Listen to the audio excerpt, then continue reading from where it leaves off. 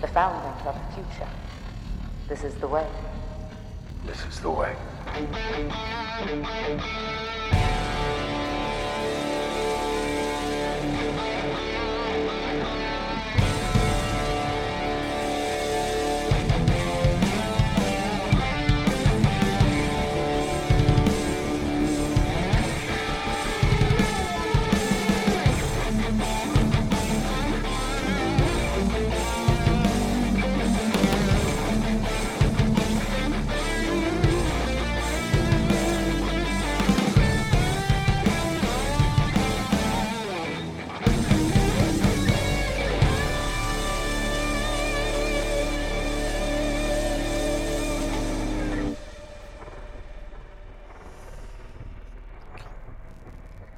What's up, everyone? Welcome back to Empire Radio. I'm Drew.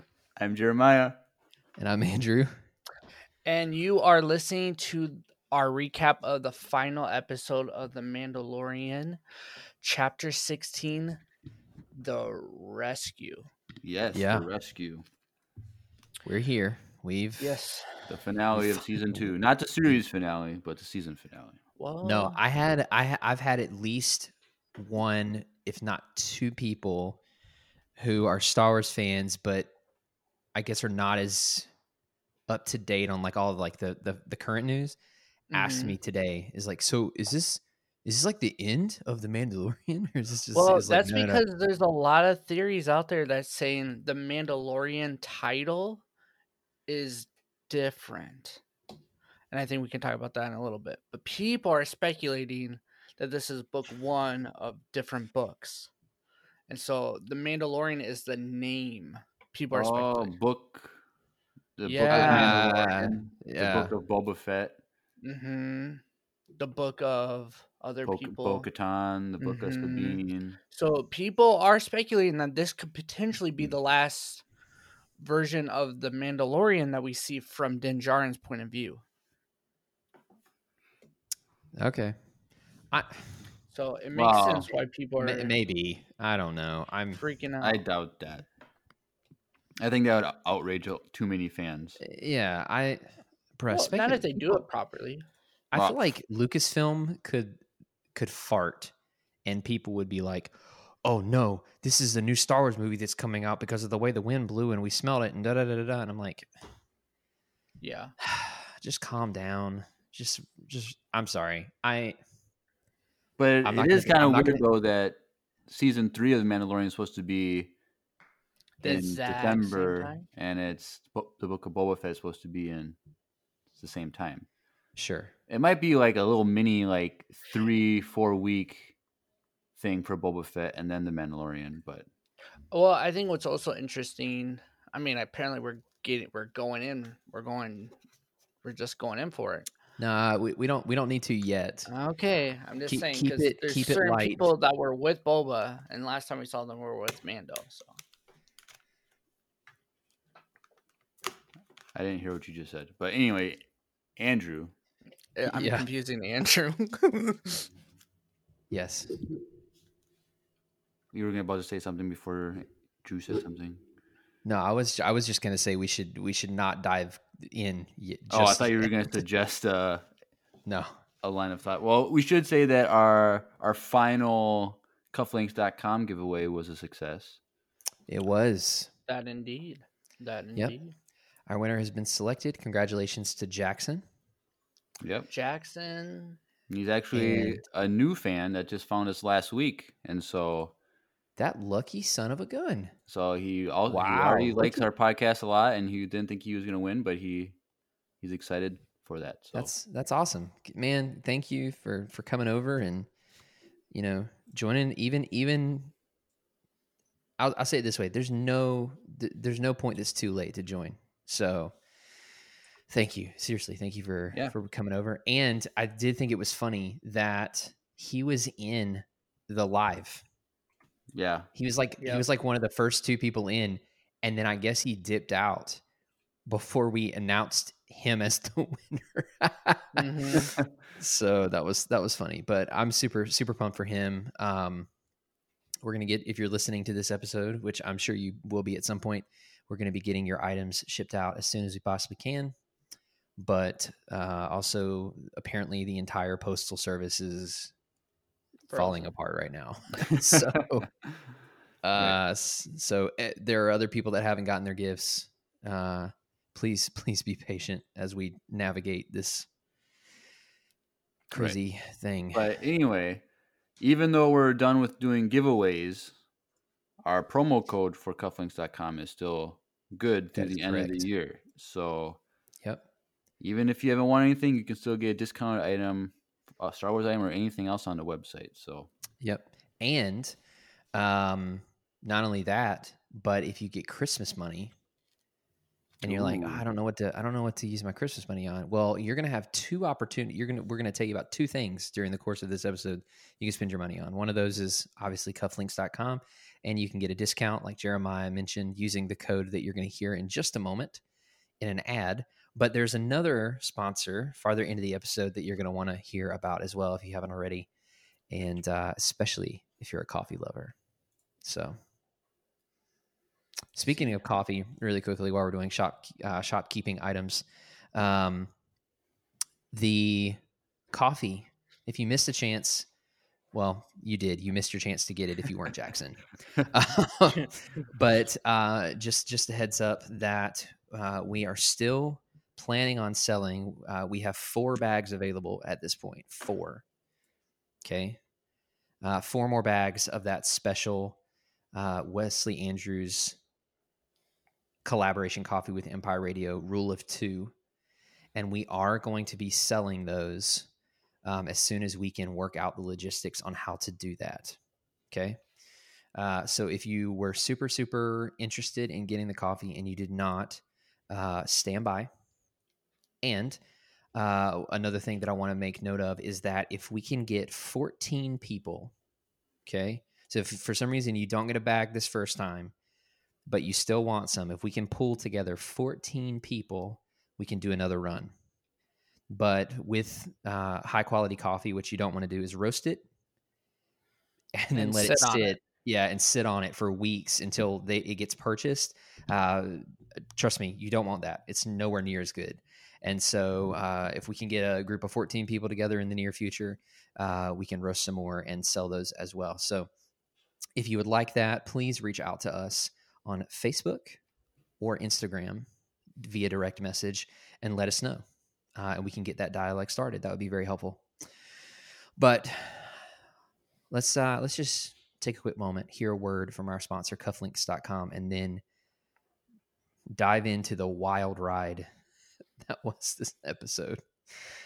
Check it out. Hey everyone, Andrew here with a word from the sponsor of today's episode, cufflinks.com. If you didn't know, cufflinks.com is the premium men's accessory marketplace, and they offer a wide array of products, including cufflinks, ties, lapel pins, and much more. The awesome thing about cufflinks.com is that they partnered with popular brands like Star Wars to bring you exclusive, officially licensed products. They're even coming out with new Star Wars products surrounding the release of The Mandalorian Season 2 that you're not going to want to miss. This means that you can add a dapper Star Wars element to all of your formal outfits. Want to snag something awesome for yourself? Well, put in the code EMPIRE15, that's with a capital E and no space, at checkout, and you'll receive 15% off your order with no minimum purchase. Still not convinced? Well, cufflinks.com offers incredible customer service, free shipping on orders over $100, and 1 to 5 day delivery anywhere in the United States. Trust me, there's no way you could have a bad feeling about making your next purchase at cufflinks.com. All right, go do it. Go to cufflinks.com and make sure you use the promo code at checkout, Empire15. All right, guys. So, like we've been talking and kind of already jumping to the end of the episode allegedly, but we're gonna let's pull back a little bit. We kind of, what do we normally do? We kind of say our thoughts. We cry if needed. Jeremiah hates it most of the time, so let's get into the normal routine. Half the time, okay? Half the different. Let's get to the normal routine. Jeremiah, you liked it, you hate it. Let's start with you tonight. Okay. I I had really high expectations for this episode because the finale of last season was so amazing. Mm-hmm. And I would say that last season's finale was better than this one in my opinion.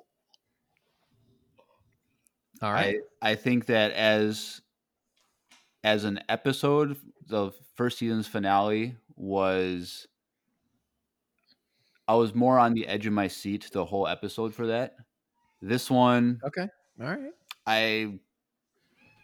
There wasn't not anything. There's one part, obviously the main part of the episode, that was great and amazing and didn't believe it happened. But apart from that, I don't know. I wasn't really all that excited about everything that happened. It was good. All right. There was a lot of great things, but it wasn't my favorite episode of this season. Okay. Andrew?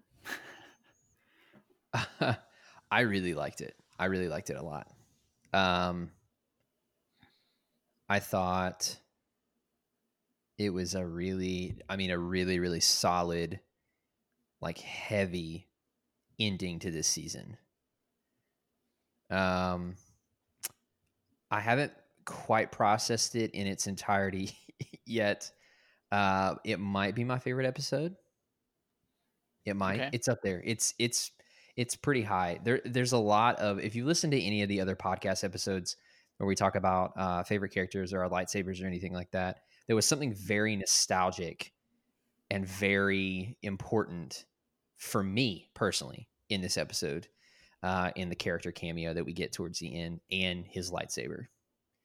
I love seeing him wreck stuff. That was good. Yeah. It's really nice it's always nice to see like updated skills from any character that didn't have the choreography for, or there were limitations or, whatever. Mm-hmm. So I love that.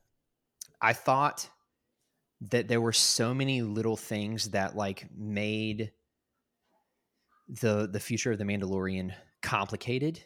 Right. And I really like that. Like it felt like they really like shut the book on this chapter.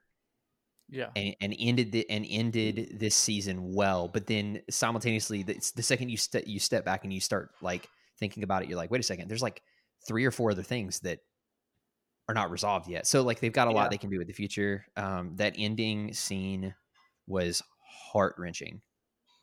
Did you cry? I didn't. My wife did. Did you cry, Andrew or Jeremiah? I was close. I was too I really thought you would have. I was caught in my intellectual analysis at this moment. Really? It's weird because like you would think that I would be super emotional because like there's other things that have happened in Star Wars shows, animated and this show, that like would get me emotional, but this one I was just kind of like too much in shock at the end to like really have emotion.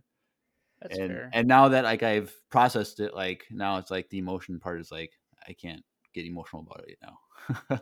I lost my opportunity to get emotional, but I didn't. Gotcha.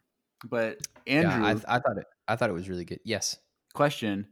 Yeah. When the first episode of season 2 aired, your initial thoughts were, if this season keeps up this momentum, this will be the best stuff ever put out in Star Wars. Yeah. Now that we're done with season 2, yes, what is your conclusion on that statement you made?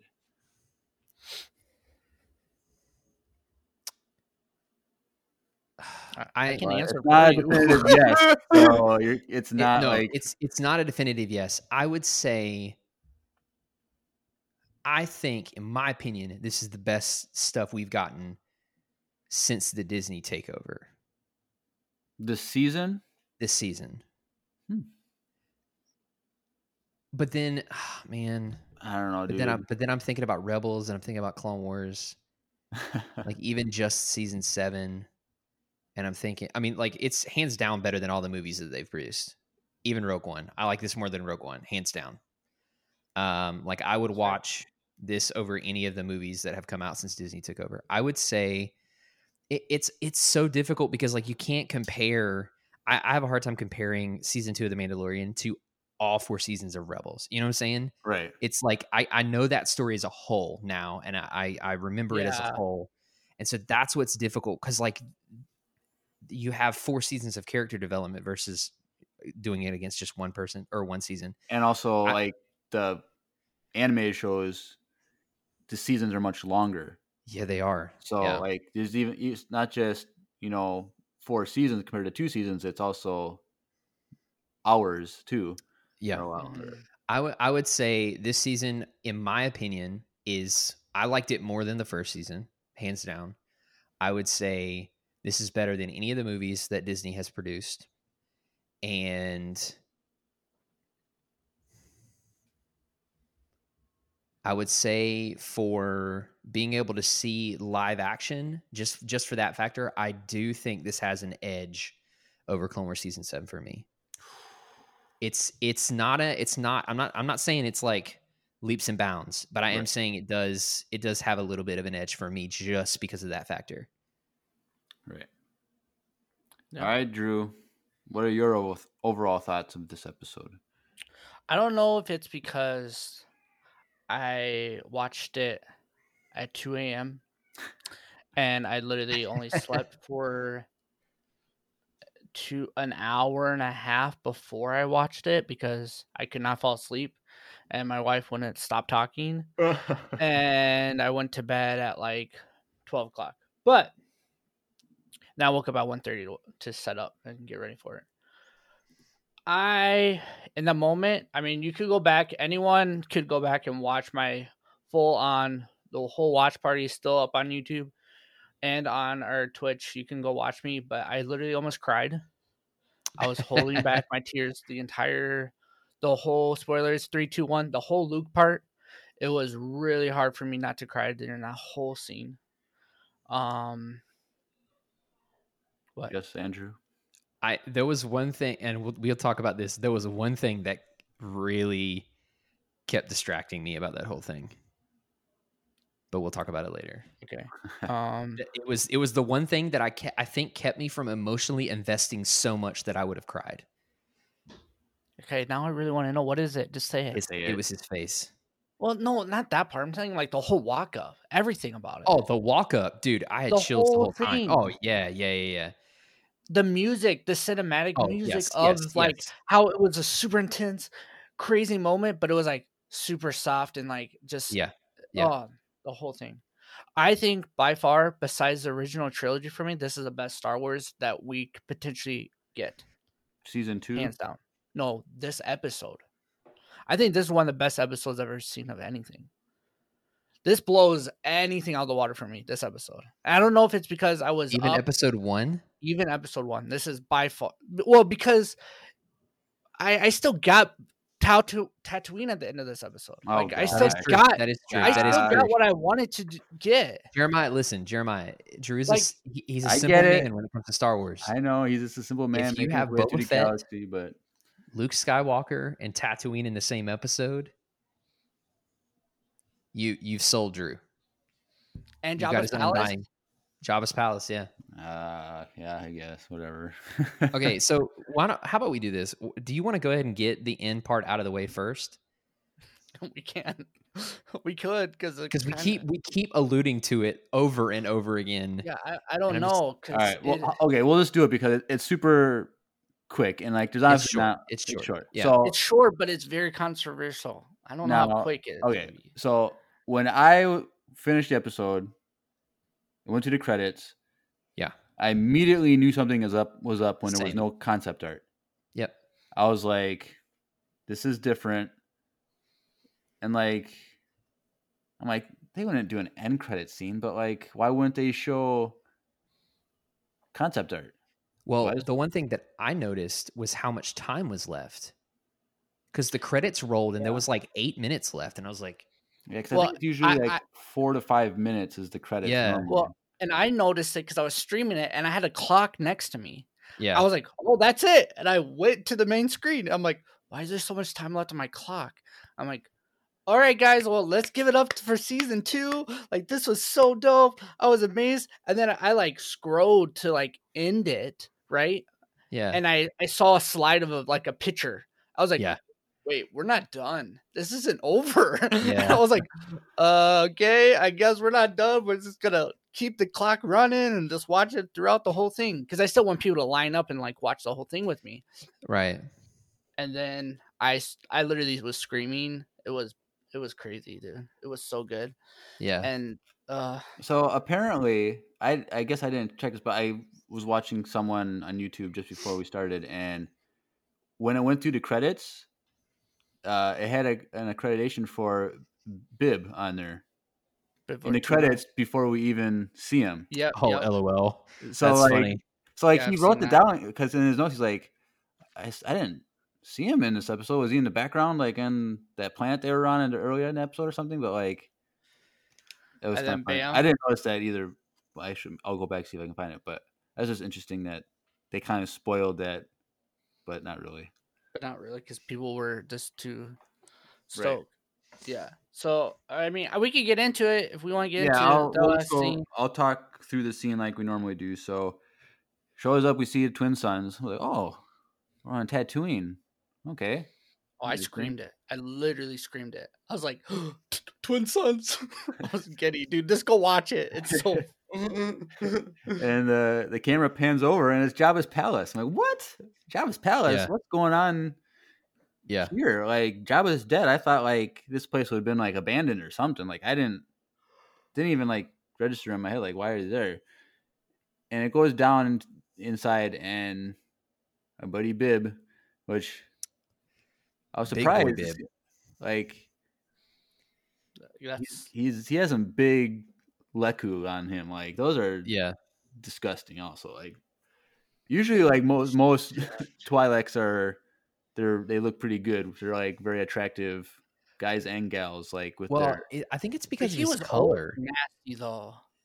Yeah, but he's also like super pasty. He's like He's like it's like if you cook salmon on the grill, but not fully cook it, so it's like a white, oily pink. That's what his skin looks like. Yeah. Like, and so he's down there, like he's sitting on the throne or Jabba's throne, whatever you want to call it. Mm-hmm. Game of Thrones, homie. I'm like, okay, this is interesting. And then you recognize some characters down there, like the purple, like mohawk looking thing. What is it, or whatever it was? You know what I'm talking about? I don't know. I think it was a female alien. I know what you're talking about. I just don't know I don't know what she's called. Right. So I recognize that. I'm like, okay, this is cool. And then you hear gunfire, and you see Fennec come down. I'm like, oh, there's Fennec. That means Boba's right behind her, probably. Well, and you hear the guy. No, before that though, when you hear the shooting, you hear Boba, one of the aliens say Boba, like really quick. Oh, I didn't notice that. Yeah, he says it really fast. He's like Boba, and he gets shot, and then she starts walking around, and it's like literally mimicking. Yeah, Return of the Jedi. And it's like so beautiful. It's so amazing. Right. And so Fennec comes down, and so first she kind of clears the way and frees one of the slaves, which was very nice. Because the slave was good super for her. The slave was kind of like scared, like she thought she was gonna get killed too. Yeah. But Fennec was like, get out of here. And then Boba comes down, and Bib is like, Boba, hey, da-da-da-da. And like that didn't really last too long, and Boba just kills him and throws him off the throne, sits down. Fennec grabs some Spotska, whatever it's called. Yeah. I'm like, okay, this is cool. Like, I don't know what this means. Like, and then it goes to a title screen, The Book of Boba Fett. I was like, okay. And then Christmas 2021. What?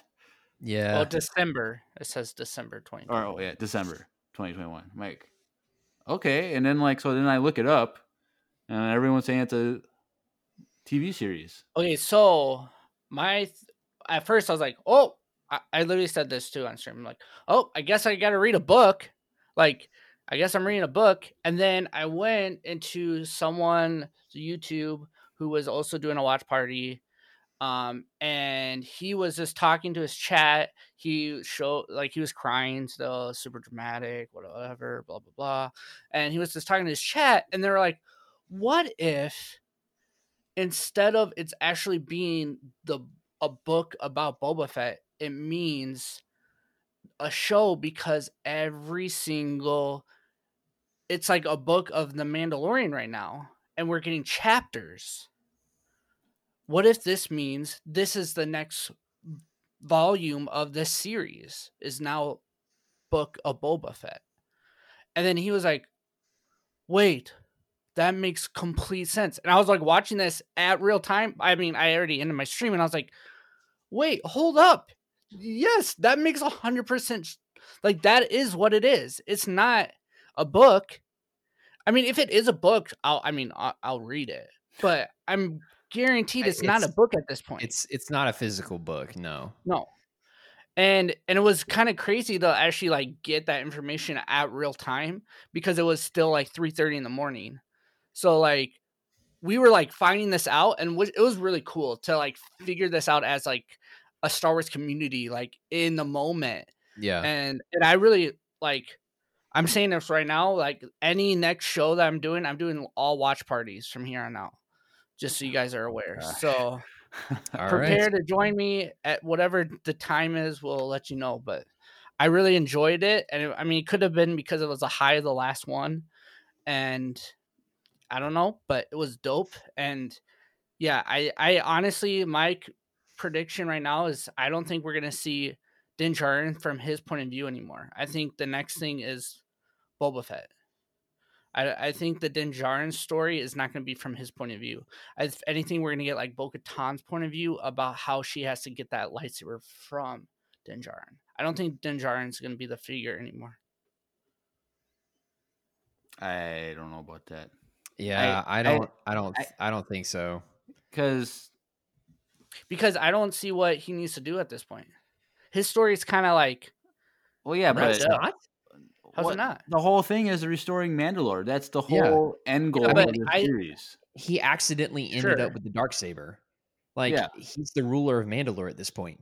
And he even agrees in the bar or whatever, Katina, that he would help Bo restore Mandalore. Like, he said, it was in passing, like when they made their agreement, like he kind of agreed to that. No, I get that point, like, but I don't think we're gonna see it from his view, though. That's what I'm saying. Well, I know what you're saying. I don't think it's gonna be like the Mandalorian. They would have to change the name, and then at that point, to me, it's a different show. Yeah, it is. That's what I'm saying. They've signed on for 4 seasons, though. Well, but like we were talking on Tuesday, like we've signed on for these shows. But I think it's a group of shows. Like, I think they're going to announce, like, it's not the Mandalorian. It's going to be, like, all tying in together. But they have announced that the Mandalorian season 3. Like, it's been announced. Like, they haven't changed the name of it to the Book of Boba Fett or. Well, yet. They just did. You know what I mean? Like, I don't know. Would it surprise you? I mean, Kathleen Kennedy did say that the next chapter would be starting in December of 2021. Correct. And it is funny that she used the word chapter.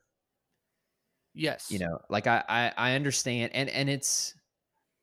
And there is grounds to think that. Sure. I just don't think that they're going to do away with Din Djarin as a main character. I don't. Yeah. It has to stay with him because I think it would make a lot of fans upset. Like, I think the Boba Fett thing will be a short, like 3 or 4 week thing that would lead into the 3rd season. So it'd be kind of like a little spin-off of because he's on his own complete trajectory that's different from Din Djarin. Like he's now the ruler of a criminal empire. Yeah. So my thought is it's not. I think we're gonna pick up that scene where we left off from Bo-Katan's point of view. She's going to be the next character. So I think that the Mandalorian stuff that we're getting in December is Boba Fett, and then it's going to be Bo-Katan, and then Ahsoka. Like, I think it would make more sense if they did that every season rather than having 2 seasons already right for one character. Well, right. they had to do that because they didn't. Because well, but it didn't end. Well, right. That's what I'm saying. But if they were gonna do 2 seasons and then a single season and a single season, yeah, like if they were gonna do different perspectives, they would have done 4 seasons of different perspectives, and they would have written the show to work out. But the thing is, we're still forgetting it's not a season; it's a continued chapter. This is number 16 in a book. Okay, this is what we're forgetting. The reason they did that is because the movies are episodes, so you can't say episode 3 because you're going to get confused the show with the movie. So the reason they did chapters is just. But I will say that if you think of it as a book, 16 chapters in one book, the next book is Boba Fett's book. Okay, like there's a lot of coincidence. Yeah, like there's a lot of coincidence. I just don't. My thing, sure, they might be doing the book thing, but my prediction is that they're not going to do away with Din Djarin. Yeah, I don't think they're going to get rid of Din Djarin. I just don't think that's going to be the first thing we're going to see. I don't think we're going to get Din Djarin, like his point of view, until maybe like a couple years from now. Honestly, I think we're pausing on Din Djarin's point of view. That's just what I think. I think it's a lot of speculation based off a title of. No, this is what a lot of people are saying now. Yeah, but granted, yes, it is based off title. Granted, I don't want that to be true. I'm just saying, it's a lot of this is adding up, and the way and people are breaking down like the 2020 thing. It would make sense that they did it like this. I don't think it makes sense at all. But my thing is like all this character development for him. He finally takes off his helmet, in front of people at the end, and then it's like, see you later. You know, he didn't take it off for that. He took it off because he needed a.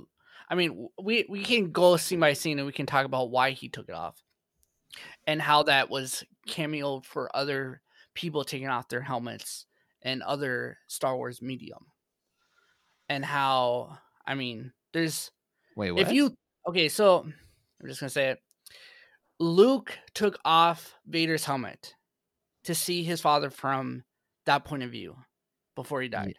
Sure. And that scene was mimicking that 100%. Oh, no. Yes. What?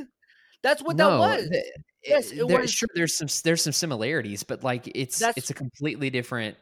Like the dynamic is completely different. I don't think we're ever gonna see Grogu and Din Djarin in the same room ever again. I don't think so. No, because he says, "I will see you again." Like that is foreshadowed as an intentional line said that those two are going to interact again in the future of the series.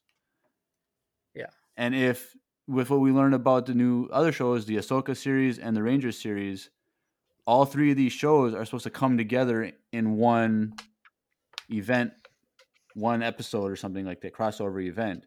And so, like, all these characters are going to come. It's going to be like Avengers Endgame. Like, all these are going to come in at one time for one big conclusion. So, and I think Grogu is going to be part of it. I think Thrawn's going to be part of it. I think, obviously, Ahsoka is going to be part of it. And Din, he's the main character for the show, and he's going to be in it and Bo-Katan's going to be in there. I think it's all going to come together, and they're all going to hash it out some way, and we don't know exactly what, but yeah, it's Star Avengers. Star Avengers. You heard it here first, folks. Yep. Star Avengers. Trademark. Trademark that right now. All right, but let's go scene by scene for the rest of the episode. Okay. Yes. We're already a half hour in, so so it starts off. Slave 1 is chasing after an Imperial shuttle, a Lambda, and Dr. Pershing is inside with 2 pilots, and they're on their run, blah, blah, blah. And the Slave One disables the Lambda, and he boards the ship. And I thought it was a really cool scene when we see the Slave One go up in front of it. Very intimidating. It was very scary. It was pretty dope. And so, like, and it showed like how much bigger Slave One was compared to the Lambda. Yeah, I want to know how they docked. I feel like they kind of wrote the story and realized we don't know how these two ships can connect, so we're just not gonna show it. If you think about it, it doesn't ruin the episode by any means. But if you think about it, because like the only in and out of the Slave One is like the drop door. Like there's not like I mean that we know of, but yeah, I'm trying to think. Is there any other medium where it's kind of there's like a top hatch or anything? Well, a lot of it is like a hatch that people use. No, I know. I'm saying like I'm trying to think if we ever seen the Slave One have a hatch. I don't think so. No, because we haven't. We've seen minimal use it. Well, we see that in episode 2. And I mean, we've honestly gotten more of Slave One in this season than we have in all the other Star Wars That is true. mediums. So I'm just trying to think in the Clone Wars, do we see a hatch at all? I don't think so. But anyway, Boba enters the cockpit along with Cara Dune, and the pilots, they hold Pershing hostage. Like, you know, he's like a top tier target for the New Republic. So the New Republic knows who this guy is. Apparently. Because he's referred to as a clone engineer, which we knew he was involved with Kamino because of his signet thing patch on his shoulder. Right. And so it's interesting that, because I kind of felt like I've always just assumed like he was kind of like a leftover clone facility worker that the Empire took because like that's all they had that was available kind of thing. But like apparently he's like Finn and it was a big deal. So like, like so that was cool. And then so like the one pilot shoots the other pilot, which I didn't expect, and it was kind of a weird. It was kind of an awkward because he shot him and like guy like screamed, but it was like usually when somebody that was the doctor. That was Pershing. Huh? Dr. Pershing screamed. Yeah. It wasn't the guy who screamed. Okay. But my point is like the way that the other pilot dies was very like not the same as other. Just fell over. I don't know. I felt like he shot him and then, like he stood for like 2 seconds and then fell over. But I don't know. It was a little weird. I'll give you that. It was a little different, but close quarters, you know. Right. It was, for me, it was weird that they weren't wearing helmets at all. I thought that was kind of weird. Budget's tight, Drew. Yeah. They had to spend all that money on those extra small handcuffs. Yeah. Like that was a custom built one. That's extra money. They can't just get. Okay, but for real, big expense. Are any of those two pilots like well-known actors or anything? I don't know. Comedians or anything? No. Okay. No, I didn't recognize them, but like that's why that's one of the reasons why Bill Burr never wore his, last episode. So I was just like, it's just kind of weird that all these people are like not wearing their helmets. I don't know. Well, they are uncomfortable, like we learned last season or last episode. Yeah, you can't see anything either. You can't see. It's to fly. And like their commanding officer wasn't there anyway, so like, yeah, you can slack off a little bit. Yeah, true. But that's fair. I really like. I like how that the final pilot taunted Cara about Alderaan. Gosh. Like, well, she taunted him back though. That was so funny. That was dope. Yeah, like, he was like, I was part of the Death Star. Which one? Which one? Yeah.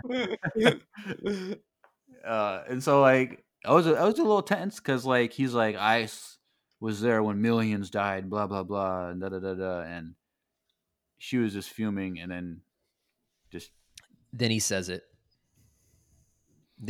He says the line where he's like, "Yeah, the destruction of your planet was worth it to squash out, something like squash out terrorism or something like that." Yeah, and she drops him.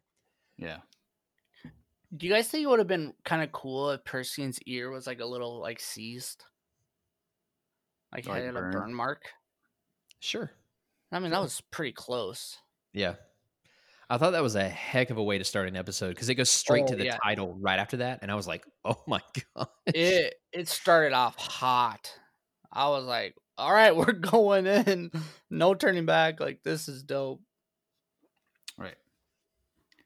And so then after that, we see Slave One land on some random planet. I don't know if we ever got a name like from behind the scenes of like what that planet is, but no, it's like a farming industrial planet. Yeah, it was interesting to see those big industrial factories like spread out. Like, oh, this is an interesting landscape. And he lands, and I see a Mandalorian ship. Yeah, and I'm like, Bo-Katan is here. They track Bo-Katan. Yeah, I honestly didn't catch that right away. Wait, really? Not like the first wings. Like, the wings. I know I didn't even see it. I was just like, I think I was like messing with. I was like looking at my chat. I wasn't like paying attention directly into the ships in the area. I saw like it was like kind of weird looking. It looked like Las Vegas, but like gloomy. Like there's this is trashy. Like I don't know. It just like I was like, oh, this planet is really why are they going here? And then we saw her, and then later I realized like I saw the ship when they're all together. But like at first glance, I didn't catch it right away. Was I surprised though? No. So no, they're getting the band back together. Mm-hmm. Yeah. But they still wanted to be broken up. But keep going. So anyway, they enter into like a Katina type setting, and Boba and Din walk in together, and everyone just stops and looks because that's what you do when a Mandalorian walks in.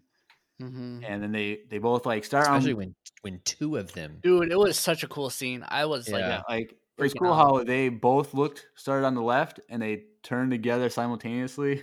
Like it was pretty. That's dope. That's what Mandalorians do, because it's like I'm assuming it probably has to do with like their ability to see through. Definitely how they can see. Like you can't just kind of like do a small little look back and forth. Like they had to do like a whole like they were an owl. Like yeah, well, your side vision is horrible in those.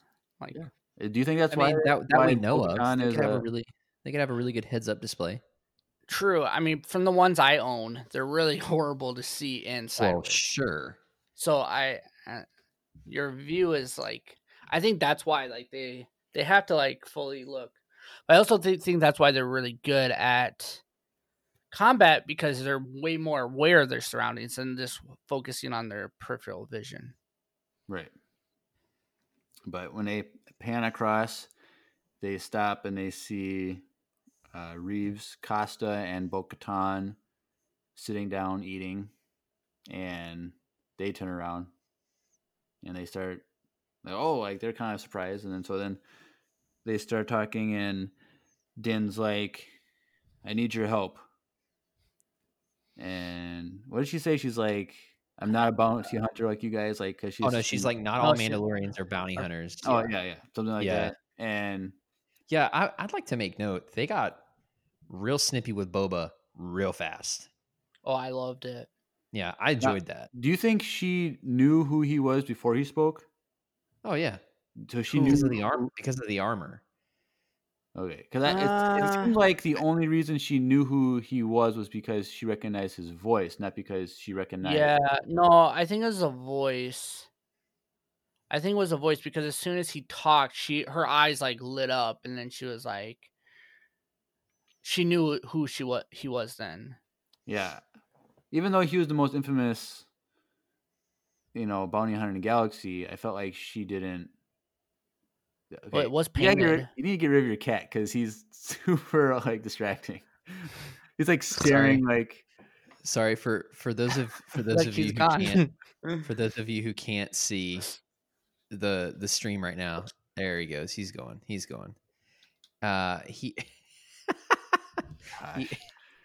really likes to just jump up onto my shoulders because we allowed him to as a kitten, and so sometimes we'll just be doing random stuff and he'll just pop up on our shoulders, and he was like looking into the distance. No, he is literally. There have been times where like I've been like kind of lean forward or something, messing with a pedal board or whatever, and he'll get comfy like right at the base of my neck where he can find a relatively flat spot. He'll just get comfy and just sit there. I'm like, well, thanks, man. Appreciate it. Now I can't move, but it's fine. All right, Cat's gone. Please continue. Cat's gone. So Bo-Katan says, Cat's gone. Ryan Bo-Katan. Hey. I see you. He's not a rapper, though. By the way, here's a shameless plug. If you want to see this moment take place in real time, the stream for this is going to be on YouTube. So if you're listening to this after, obviously, if you're listening to this after we recorded it, go ahead over to our YouTube, Empire Radio, a Star Wars podcast, and check it out. Correct. Yeah, and apparently one of our fans doesn't think that I look the way my voice sounds. And so I'm not going to name names, but did you send him that picture I sent you? No, not yet. Okay. If you're listening, there's a picture of me that maybe will fit the way you think I look. But it's all dependent on Andrew if he's going to send you that picture. So Bo-Katan says, not all Mandalorians are bounty hunters, and she's not interested. But then Mando says they got the kid. And why doesn't he just start with that? Clearly, that's all he has to say to everyone. Well, he didn't have a chance to say anything because Bo-Katan's already not having it, and so he didn't even have a chance to say it because he was going to say it right away. But then she had her issues, and then that's when she piques interest, and he's like, Moff Gideon has him, and she's like, this cowers away, kind of we can't find him, He's like, well, no, I have his coordinates. And then she's all excited about that. You can bring me to him, blah, blah, blah. And so then while that's happening, Boba and Reeves Costa, they're having their issues. I don't even know why. They're I don't know. It feels like they've interacted before. I think they're both. She's really hot-headed, and he knows that he's got the experience. She said something to him. She said, I didn't know that sidekicks talked or something like that. Even though she's a sidekick too, and she just talked. Well, she didn't say that. Bo-Katan said that. I thought that was Bo-Katan. No. She did. She did say it. She's like, I didn't know sidekicks could talk. And then he says something, the Star Wars equivalent of, it's the pot calling the kettle black. Because it's that's the skank flat calling the it's like something weird. Yeah, it was weird. I didn't put the subtitles on to read. I'm like, that still makes no sense. Yeah. But it was he said it so quick. He was like, yeah. But then that's how they got into it. Yeah, and so then they start fighting, and immediately Boba Fett, Boba Fett's going to take this child Mandalorian down and throws her down, and he tries to tie her up with his, I don't even know what is that weapon even called? Tether? Is it? It's a tactical rope, tactical wire. I don't know, dude. Grappling. Yeah, I mean it's a grappling hook essentially, because if you look at the end of it, it does have little hooks, so he could shoot it onto a ledge or something. Do you think it's designed so that when it hits something, it immediately goes in action to spin around? Because she seemed like she purposely caught it on her wrist, knowing that that's what would happen. I would say yes and yes. Okay, so that was cool that she knew how to defend against that, and it only went around her wrist, and then she pulled him over, and then she grabbed him, put him in a headlock, did jumped in the air, used her jetpack to fly up, and then throw him down and through a table, and then they both use their flamethrowers at each other, and it's evenly matched. And Bo-Katan's would you guys stop it already? Being the mom, two siblings are fighting, and they stop. It was just kind of funny. Well, she says save it for the imps, and then she was like, if we fought for our planet half as strong as this, we wouldn't have lost it. And I was like, yeesh. Damn. Yeah, that's a valid point. Yep. And so this is then where Bo-Katan and Din Djarin make their agreement to help each other out. And he's like, my number one priority is just getting the kid. You can have whatever you want. And he says something along the lines of him helping her rescue Mandalore, I thought. And I have to go back. She says, if I help you at the end of your quest, if you survive at the end of your quest, I'll have you reconsider aiding us in retaking Mandalore. And he's like, yeah. I mean, if I remember correctly, to me, it seemed very dismissive. Like he was like, yeah, okay, whatever. I just want the kid. I don't think he ever, in that moment, I don't think he actually agreed. I just think he was like, yeah, sure, I'll consider it, I'll have to go back and look at, but it was just interesting because it seemed like it implied he was more on board with a bigger thing than just getting the kid. But like he said, his main priority was getting the kid, so he didn't really care what the rest of the terms were. Yeah. And so then after that, it goes to them in hyperspace, and they're making their plans to break into the, what do they call it? It was an Imperial light cruiser. Is that what they called it? Yeah, it was a light cruiser. Yep. And so, I mean, going back to that, he did say fair enough to her when she said that. See, that's what I was saying. It was like it wasn't. If you survive your quest, you will consider helping us retake Mandalore. And then he said, fair enough. Yeah. And so they're going over their battle plan, trying to come up with something. And I really liked that Dr. Pershing helped them, because we knew that he's not a bad guy. Like we know that from the beginning, that like in season 1, that he wants what's best for Grogu. He doesn't want to hurt him, doesn't want to kill him, doesn't agree really with what's doing, but he's kind of in a position where is Grogu's only chance of survival type of thing. So like he's in it kind of to save Grogu. And so he's the equivalent of what's her name's dad in Rogue One. Like it's a Galen Erso kind of sort of situation where he's working for the Empire because he's pretty much a slave to the Empire. Right. Yeah, it's against his will. If he doesn't, he'll die. Yeah. Yeah. Yeah. So I guess I really like that he did that, and he kind of explained, okay, there are dark troopers, and they're making the assumption that these dark troopers are in suits, or they're people in suits.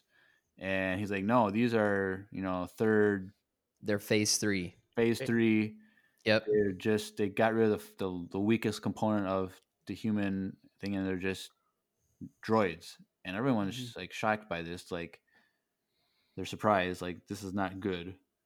Because they knew if there's a person inside, there's a better chance of them. There's a weakness.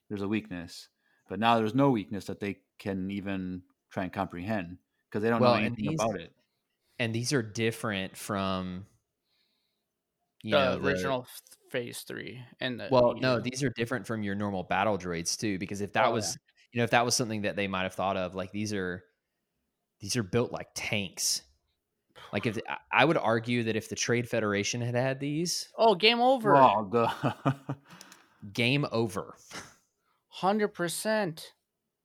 Right. So, but Palpatine didn't want the Separatists to have them, so that's correct. He wanted the war to go on, so that he didn't want an easy win. So he gave him the worst droids in the galaxy to. Yeah. The only step down is C-3PO, and we saw how that went. He held his own. What did he scream in the arena? Die Jedi scum. Die Deadeye darts. I thought it was Deadeye Jart. What? Wasn't it Deadeye Jedi Dark or Darth or something? No, Die Jedi scum. Really? Didn't that? Yeah. It's been a long time since I've finished that movie. Because he immediately is like, "Oh my gosh, what am I saying?" Yeah. Yeah. So, but I don't think we've seen it before that I can remember in Star Wars. But when the Lambda and Slave One are in hyperspace, like they're together. Like have we seen like two ships together in hyperspace? Like where we can team together? Yeah. I'm like 99% sure we've seen that before, where fleets happen together or like go in together. Well, they go in together, but we don't see them in the swirl of the hyperspace together. I could have sworn we have. I think we have in Rebels. I didn't think twice about it. Yeah, yes. I didn't think twice about it when I saw that. I was like, oh yeah, cool. So I actually did though. I was like, oh, I don't think we've seen this angle before. I actually mentioned it in my live stream. I'm like, oh, this is cool. They're like in the same, like they're really close together. Like one of them weaves off a little different, could bump each other in hyperspace. But I think we've seen that in Rebels. Like it feels familiar, though. But I'll have to binge watch Clone Wars and Rebels and see if I can find it. But and so their plan is the Lambda to be attacked by the Slave One and try and get the land inside the cruiser to safety, and that's how they would infiltrate, which was an interesting way of. So I was thinking, like, how are they going to board? Like from last episode, like how are they going to board this ship? Like with the Slave One, like Slave One or any ship, like it's it's not a Star Destroyer, but it's still big enough to like take on any like attack or any like trying board. So I was like, okay, but this is an interesting way they did it kind of undercover, and it reminded me so much of Jedi though, like getting that shuttle, pretending to be someone else, landing. Like using it to get past their first like security check. It was so like this. I mean, there's multiple reasons why this reminded me of Jedi this episode, but it was so good. And I really liked how the TIE fighters launched. I thought it was cool. I thought it was cool. Yeah, I did too. Yeah, it was sick. I was like, dude, this would be a sick ride. Like to Do you know what that reminded me of? No, we don't. That's you know what? That's a good point, actually. I never really thought about that question until you just said something, and now I feel really silly. So that's great. Thanks for that. Did either of you ever watch Zoids? Zoids. It was an anime. No. Well, Cartoon Network. It aired on Cartoon Network, and it was essentially Gundam, but with animals instead of humanoid robots. Do you know what Gundam is? Oh, I think I've actually seen this. Now so it was like big animals that you got in and you piloted. So there was a carrier that they had in one of the shows that shot him out off of a ramp. Yep, I know what you're talking about. And it was like the first thing. I love Zoids growing up, so shout out if anybody listening to this episode knows what I'm talking about. You got a fellow Zoids fan in this podcast. But that was what I thought about. All right, cool. So that's it. That's all. Yeah, I really like the concept of this, and like it was very like narrow. Like there's only you have to be a precise pilot to even enter into the ship type of thing. That's a little problematic in my opinion, but sure. I mean, it reminded me of like the Death Star. You know, you gotta fly steady. Oh, the trench run. Yeah, trench run-ish, you know? There was a lot more leeway in the trench run than in this thing. Like, a lot more leeway. You're off by a foot, you're dead. But I like that, blah, blah, blah. And but that's why you have to go in slow. Right. Because I'm assuming that's how they usually enter is pretty slow. But or they have like an assisted like tractor beam type thing that does I think it helps them out. So, blah, blah, blah. Boba Fett is being chased by the TIE fighters. And then Bo-Katan. Yes? Keep going. I want to say something about Boba Fett in a second. So, Bo-Katan, she, like, I got to get in. I got to go, blah, blah. And so they're making a line for the docking bay through this narrow line. And they're about to launch another TIE fighter. And right in the way. I'm like, oh, get out, go back, like get out of the way. That deck officer is a hero because there was about to be a head-on collision, and he died in like 3 seconds later. It doesn't matter. He was a hero for a split second. He died for the Empire. Okay. There we go. Ain't no heroes involved there. But anyway. But she gets in and she's clanging back and forth kind of in a little bit in this corridor thing, landing it line, and scrapes in there and comes to a stop, and then they start guns ablaze and blah, blah, blah, boom, boom, boom. But Andrew, what were you going to say? I loved the scene where Boba Fett realizes, because he's like, oh, they're in, I'm good, I can get out of here, and immediately boom, his cannons rotate backwards. He does a spin and circles the blasters as he's firing, takes out 2 TIE fighters, and then just jumps to hyperspeed. Dude, like, come on.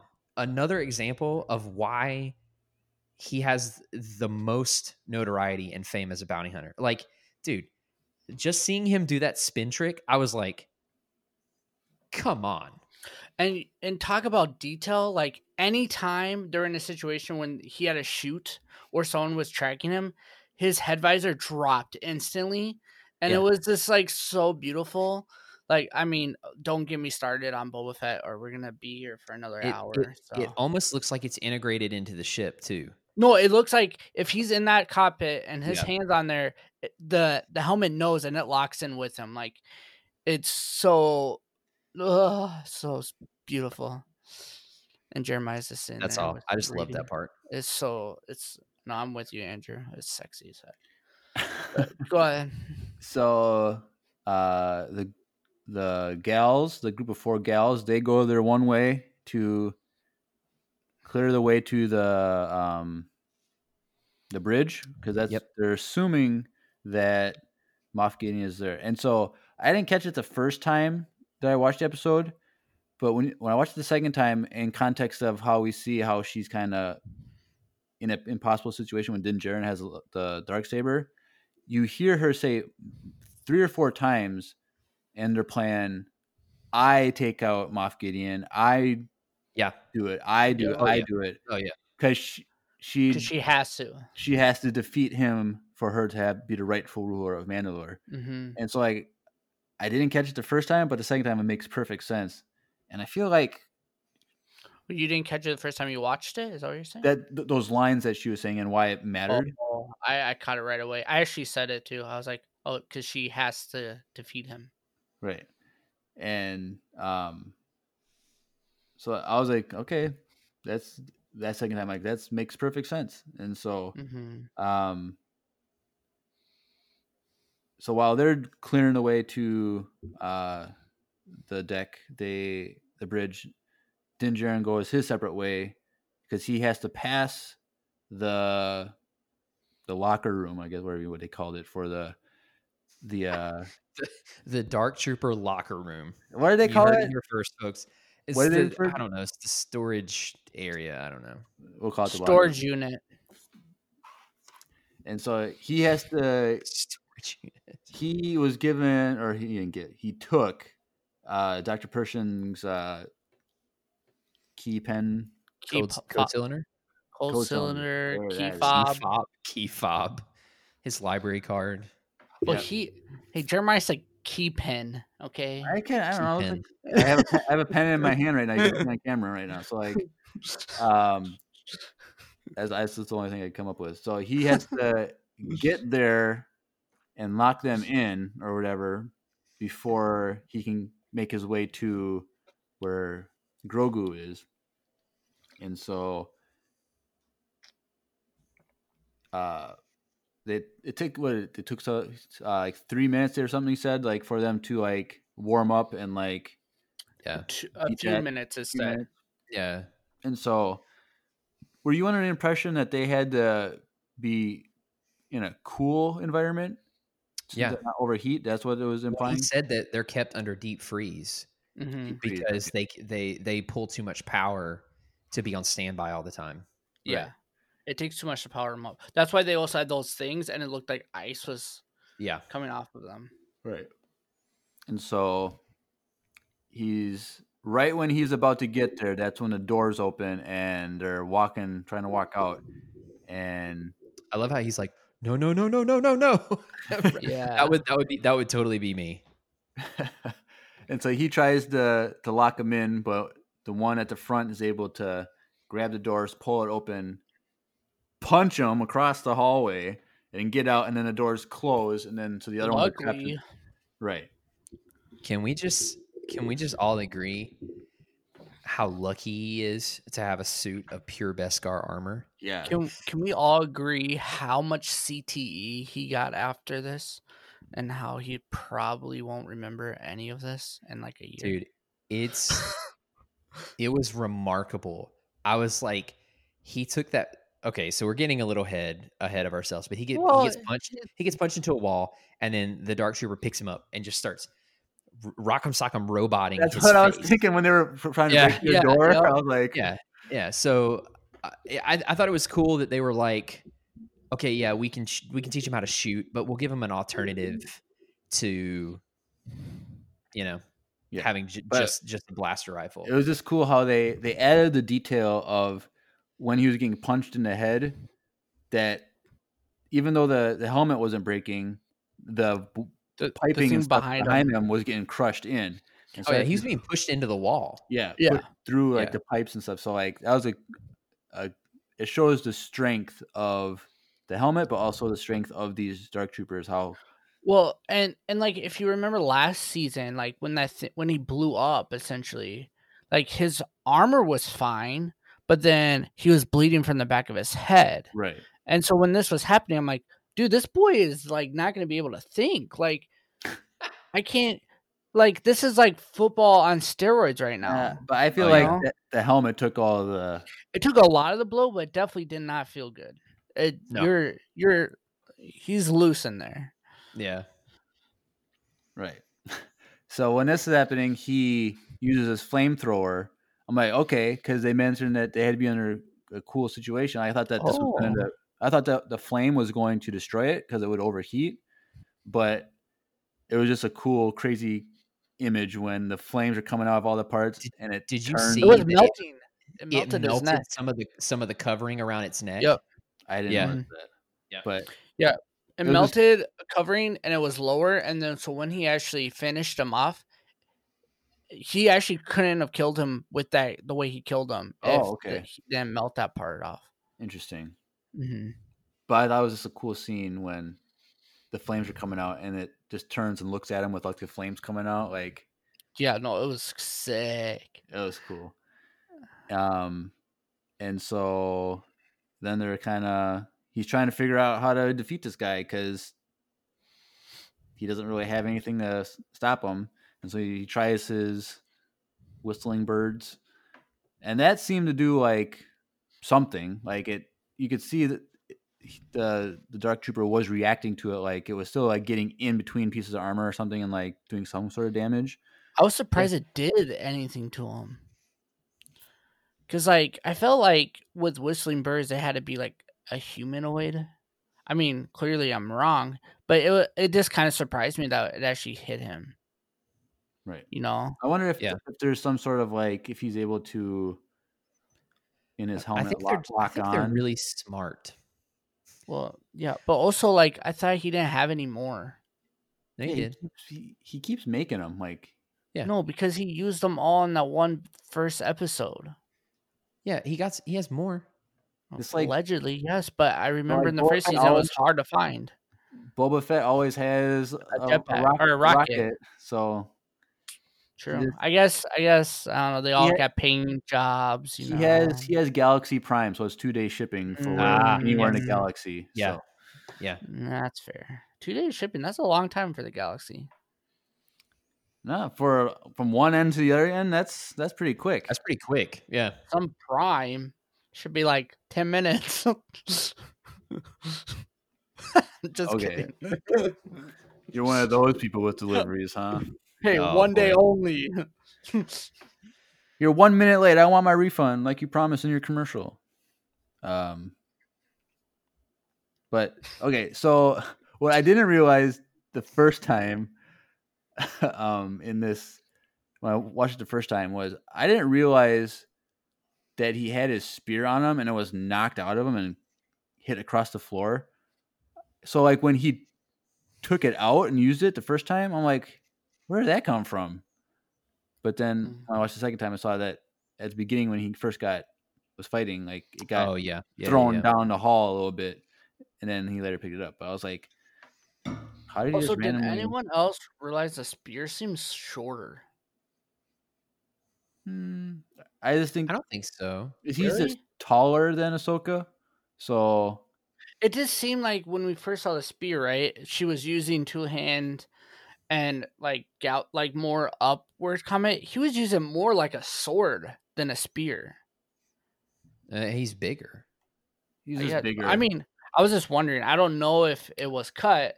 It just seemed a little smaller, but maybe it's just because he's bigger. I think he's just taller than Ahsoka and Morgan Elsbeth, and so it looks not as tall. But yeah, so he whips out the thing and gets him in the neck and killed him, and then he runs over to the doors and pulls the lever, and all of the Dark Troopers get sucked out in the vacuum of space. Did anyone think that was permanent? Okay, I did. I didn't even think of it like either way. For a second, I was really disappointed because I was like, oh, seriously, all this build up, and he only fights one, and they get thrown into space. But then I literally, right after that, I paused it because I needed to use the restroom, and I got up and potty break. What is that trash? Okay, dude. Okay, I'm sorry. I'll just use the restroom on my couch the next time. That'll. Human being. Yes. Yeah. So anyway, I paused it and I was in the restroom, and it literally dawned on me. I was like, wait a second. They don't have to breathe, and they have thrusters. None of them are dead in space right now. Right. So then it was fine. Kind of like Leia. What was it, K2SO that said that? Oh yeah. Was it KTSO or was it? I thought it was a girl from Solo. No, it wasn't. I think it was K2SO that. Who said like survive in the? What was it? I know what you're talking about. Or was it AP from Rebels? I think it was AP. No. It was live action. Okay, well, one of the. I remember what the line was like. I can survive. I'm not the one that needs to worry about it. You do. Yeah, it was something like that. Like, but as far as whether the Dark Troopers can come back, like I didn't even really think about that aspect of whether they would come back or not. But it didn't surprise me when they did come back. Correct. It was like, oh, whatever. Right, yeah. What I was surprised was that they didn't have magnetic feet where they could just stay there, but lock down. And I was more surprised that there was an airlock on the other side of their storage. I think that's just how they are deployed off the ship. Oh, good point. Dang, nabbit. Yeah, that's a good point. I didn't even think about that. Like back to the episode. No, so when I watched this for a second time, I watched the last week's episode and this one at one sitting. And that's exactly the way they exited because they walked out. Yeah, it makes more sense because they wouldn't walk through the entire ship until they get to another airlock. So, good point. But it was a very convenient place to put the airlock, though. But then again, it makes sense because you wouldn't want the door open to be in there because you couldn't pull it. Right. Yeah, I mean, because if you're launching them from space, you don't want to be in there with them. That's correct. Yes. So yeah, Andrew, duh. That's why it's there. Okay. So, but I don't know if we mentioned this already, but in the midst of this, or I can't remember the chronological aspect of this, but when the 3 or the 4 ladies get to the bridge, they take out everyone, but Moff isn't there. And so, yes, because of this, when Din gets to the holding cell for Grogu, he's already in there. Can we before we get into that, can we mention how dope these girls were, just destroying everything? Oh yeah, like hard. I really like Finnick. I really like her. Yeah, no. She's real. Her acting is just unbelievable. But then I'm surprised at how much I've fallen in love with her character, and I'm really excited to learn more about her backstory in Bad Batch, which is that she's in there. So I'm one thing about that whole scene when they were going through the ship that I did not like, the one thing, everything else is perfect, great choreo, great. The clog. The clog. I actually thought that was kind of humorous because like that happens all the time to real weapons. So it's like, I love how she like hits it and you hear it power up, and she's like, "Excuse me," as she turns around and then just starts mowing it over her shoulder. The one thing that I didn't like was the martial arts incorporated in the gunfighting, because in every time that Fennec did something that wasn't just shooting, it could have been over so much more quickly just by shooting someone. I noticed that, but okay, but dude, it was so you got a martial, because she's martial art. She's trained in martial arts, right? Correct, 100%. I think so. Yeah, so like you're not gonna hire someone like that and not utilize that flashy. Dude, that roundhouse kick. Because first of all, you're not worried about the stormtrooper actually gonna hit you.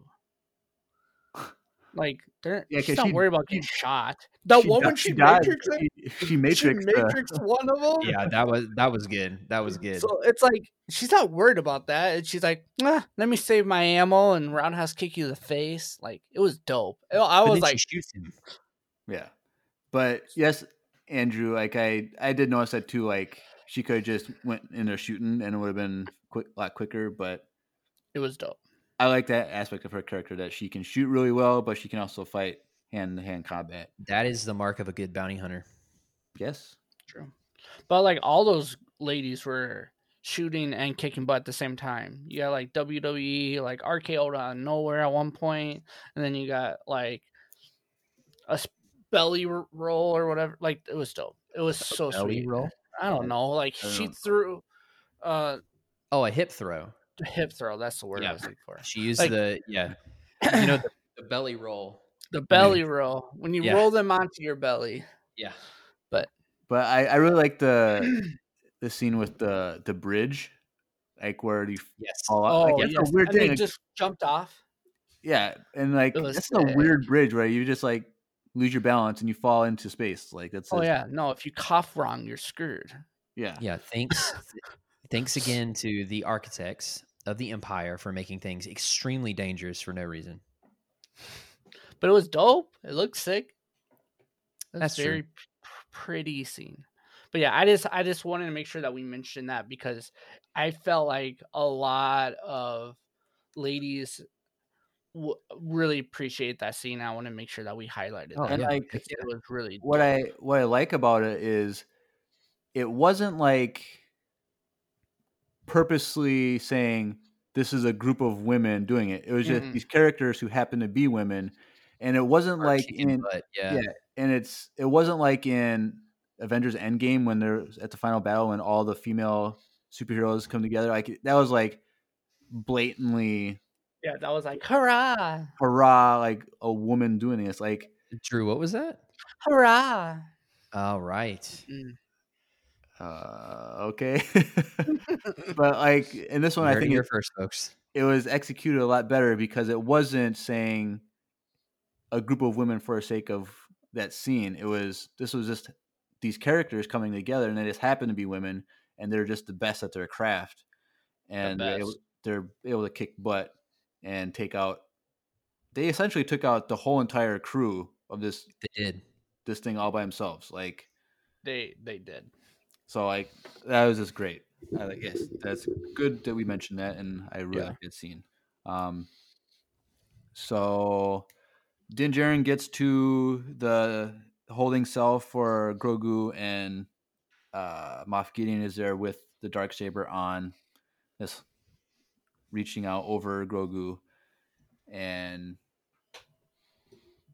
it was very like it was expected. Like I wasn't surprised that this was the way it played out, the scene. Yeah. Do you know what I wish would have happened and would have also not been surprising?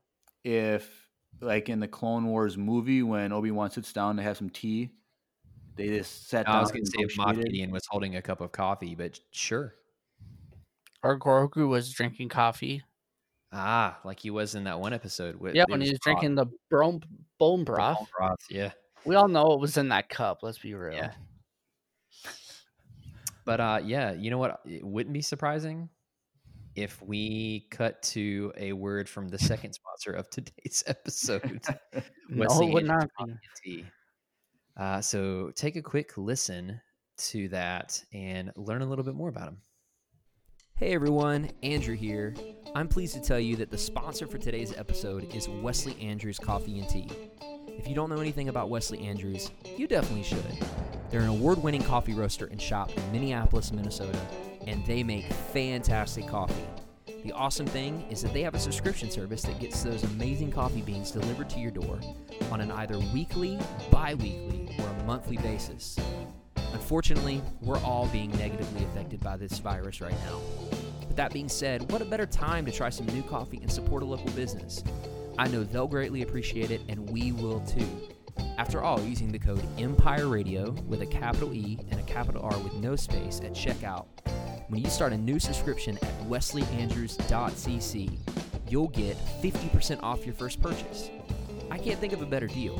Get 50% off, support a local Minneapolis coffee shop, and support your favorite Star Wars podcast.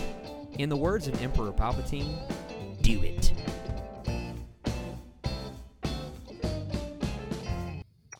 Yeah, do it. Do it. So some notable things that Moff Gideon says that we should go over is, well, one, I was surprised that like he said something along the lines of how he knows everything that happened, like he's already like knows everything's gonna happen. And he mentioned that he didn't kill or destroyed the Dark Trooper. Is that what he specifically said? He destroyed one, and then he also said that he used the last of his whistling birds. Right. Yeah. So I was like wondering, like, how did he know that? Is he just ISB? He has cameras everywhere. You think it's the cameras? Like, you think that's what it is? It's like the American government. Because part of me was thinking he's somewhat force sensitive, probably maybe from Grogu's blood. Oh, like that's what I was thinking. Like, you mean like how did he know this? Like, so for me, it was everyone else is dead. Like, so like no one could have radioed it to him. I feel like he has his own like security feeds and stuff that he can tap into. So it's either that, like I'm down for that one, Andrew. But I also really do like that theory, Jeremiah. There was also a theory out there because at a certain point, the Death Troopers stop doing something and they turn, and so people are like, that is true? Yeah. Is there Grogu's blood in them? Are they? No, I think they're linked, cybernetically linked. Yeah, but if you watch it, like is cybernetically linked to the Dark Troopers. No, I think the Dark Troopers are cybernetically connected. They're linked together, and then he has a link or a feed that he can tap into from them. I'm thinking more of the lines that he is kind of force sensitive. Because it is weird because he just knows too much. Because it just seemed weird that he knew those details so quickly. Like, it just stood out to me. That's all. And it stood out to me too. And I think it was supposed to stay. It was supposed to have that effect. And so I was just wondering, is he force sensitive? Did he use Grogu's blood to make himself force sensitive in some way? Like, because that's been theories that people have had. Like, what does he want with Grogu? And then part of it was to make himself force sensitive. So that was something that crossed my mind. But he did say that his use of Grogu has already been, he's used him for his purpose. He's gotten the blood, used his blood, and he says that this blood will bring order to the galaxy. And yep. What do you think bring order to the galaxy means? Is this a real question, or you just want us to say it? It's Palpatine. Do you think it's Snoke and Palpatine? Because order, I assumed I kind of associate with the First Order, so that would be like Snoke, Palpatine type of thing. So yeah, that's what it is. Because we see those botched corpses, Snokes. Yeah, Snokes or Palpatine clones or whatever they were. Like we see that. So, but I knew it was linking the First Order when he used the word order. But and earlier in the season, that his like commander or whatever, the girl on the ship says, this is going to help us with the First Order, or like the New Order is what they call it. She says you'll be rewarded in the new era. Yes, new era. Yeah. But then again, I do remember from last episode that officer that was talking with Bill Burr, he says no one wants freedom, but they want order. And so everyone wants order, and at one point they'll beg for it. Yeah. So then I was thinking, are they just using the same terminology from previous episode, and it's not referenced specifically to the First Order, but order as in control or something like that. But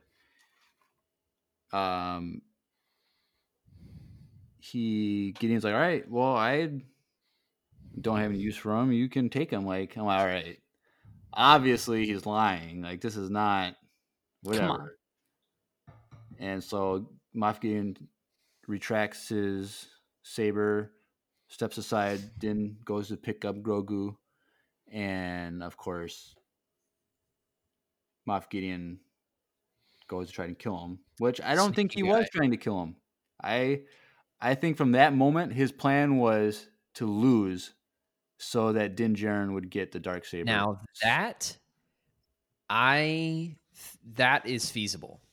Because when the camera's showing to go pick up Grogu, he doesn't have any armor on the back of his legs. So he could have just went straight for the legs and cut off his legs. But he went for the back where there was a jetpack. I mean, to be fair, he was Beskar. He was hitting like large portions of armor when he was swinging. Right. Okay, so my counter to that is he was surprised that he was spared. When he was spared after the fight, he says that, "Oh, so you're gonna spare me? This is interesting." Either way, I don't think he went in that knowing that he was gonna lose that fight. I think he went into that fight thinking he could win it. Well, he was also going to shoot himself. So that's because of who showed up, and that's why I think he is force sensitive. Because I think he knows who showed up, and the rumors of Luke is too strong, and that's why he gave up. He couldn't do anything. If you think about it, if he's part of the remnant of the Empire, they know who Luke Skywalker is. Exactly. He wouldn't have to be force sensitive to piece. Well, sure, but I'm just saying. I feel like that was more the case. I think it was more of that. Like he was terrified.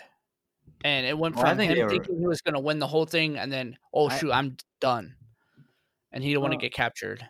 See, I think that he, before Din Djarin entered the holding cell, he knew that there was no way he was going to get out of there alive. Like, he knew he lost in this, I think. And I think his plan was, he knows Bo-Katan wants the Darksaber, and she's teaming up with this Din Djarin that he knows the backstory of. And he did know they were already there. What's that? Like, he knew that the girls were already in the bridge? At the bridge. Yeah. So, I mean, that does kind of make sense. So, like, I think he knew that he's like, I'm going to lose, but I'm going to, like, throw crap at the fan for these people, like, so they might win in the short term right here, but it's going to cause a great internal conflict in these relationships. Yeah. So, I don't think that he intended to kill Din Djarin, and I think he purposely lost that fight with Din so that Din would get the Darksaber to cause that conflict. The more and more I think about it, yeah, it could have been like that too. You're right. I think you're right, Jeremiah, because the more and more I think about it, it's also, it could be like that because he's stalling to get those troopers to come back. There's that too. That's also that's a valid point. So I feel like that it could be that, and then also, I had something else too. I was thinking that made sense. Yeah, it could be like because he knows exactly what's gonna happen play by play, right? Which is why like I understand why people are speculating that he could be force sensitive because it's very he says like, what does he say? He say, "I know every step you're making before you make it." So it is kind of weird that he says that. So it would make sense that he did that on purpose. Yeah, and when that conflict is brought to Din and Bo-Katan's attention, like he's like laughing and smiling. Yeah, no, like, he was pumped. He's happy about this. Like he wasn't surprised that this was gonna happen. He knew this was gonna happen. And so by the way, I really liked him. Oh, he was good. The actor and his character development in this episode. In this episode, he's really good at facial expressions. Yes. And we first see that great facial expression when Grogu is taken and he opens up the cell and Grogu's taking out those two stormtroopers, and just the look on his face of like horror, like surprise. Yeah. So it's just a good thing. So I like that he's in this show, and I'm happy he's still alive. So we'll definitely see more of him. Yes, scheming in some holding cell, jail cell somewhere. Yeah. Yeah, because the more and more I think about it too, Jeremiah, that could be possible because he has surrendered before. He's made people surrender before. So he knows defeat. Because he made that crew surrender to Bo-Katan and them before. Who? He made that guy, like when they took over the ship for those weapons in episode 3 it was. Oh, yeah. You know, he's like, well, if they're already that far, you know you've already lost. And then he says along with it. So it's not surprising that he Right. But when Din Djarin brings Moff Gideon to the bridge, Bo-Katan is automatically in horror of what happened.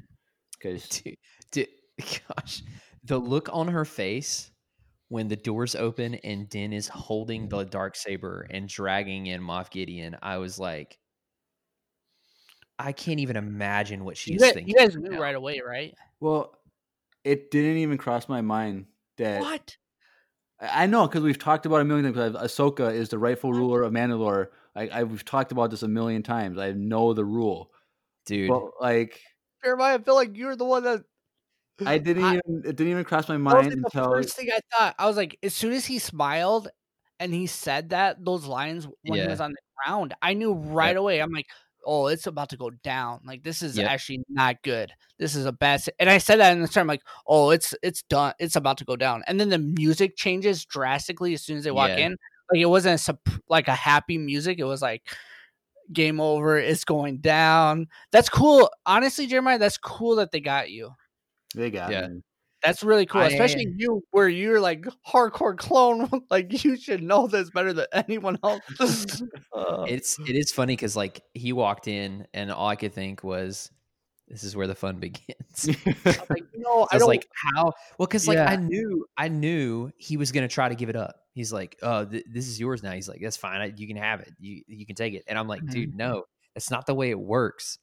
Like, you can't.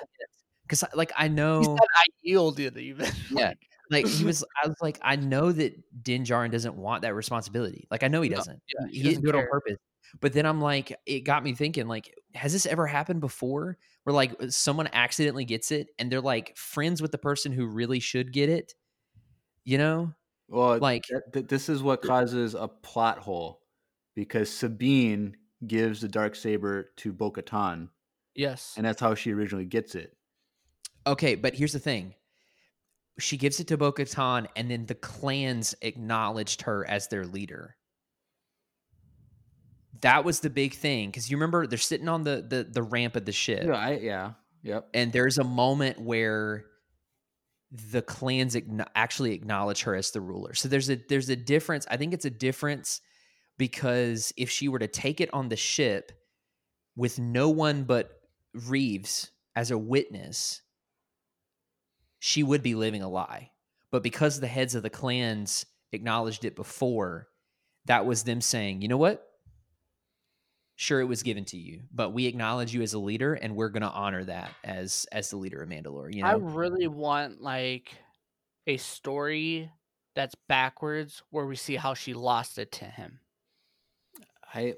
Eventually we're gonna see a backstory on the Purge, because like that's something that we don't know anything about. Sometime between season 4 of Rebels and season 1 of Mandalorian, there was a purge on Mandalore. Mm-hmm. So like we're gonna get that eventually. But I really hope so. But go ahead, Drew. Oh, I was just gonna say I hope I'm alive for it. I'm just being real, man. As do we all. Thank you, Drew. But yeah, you know, the one way, now you might think this is super corny, but the one way out of this whole, she needs to like kill Din to get the saber to rule Mandalore, was what if they end up getting married? Then they're like, oh, okay, like they would just be like king and queen of Mandalore. Like she gets. Okay, let me tell you something. Mark my words. You heard it here first. If they get married, it will feel the exact same to me. The exact same. And I'm not. Say it. I am not pulling any punches, and I'm not joking. It will feel the exact same to me as the Reylo kiss. Thank you. That's all I wanted to say. There is no need for them to be I married. wanted you to say. There's no need. Hey, it would still be more meaning though in the marriage than that kiss though, because it's the unite. You're not wrong. Because what is one of the but what is one of the major like things that Star Wars is based off of? So there's two things. It's like Disney and Lucasfilm. It's like Eastern religion / like Japanese culture mixed with European like Jeremiah, put your middle finger down. I'm holding my pen and it's just like, but it's Eastern religion / Japanese culture mixed with like European knighthood chivalry. Well, what is the thing that happens all the time in Europe? Love. Kings and queens and princes and princesses would always marry each other to slay dragons, to create dragons, make peace treaties between countries and peace treaties between groups. That'd be. I think that would. Okay, so I understand what you're saying, Jeremiah. One, I think would be stupid. Two, I think what also would be stupid about it is it would decredit her role. Yeah, and like I feel like as a woman, I would hate that. Okay, yeah, not. I'm just gonna come out and say this. I think it would weaken her character, and I don't want that. Because she's been a strong, independent woman. She's been ruling by herself. She doesn't need a man. She doesn't need a man to do it.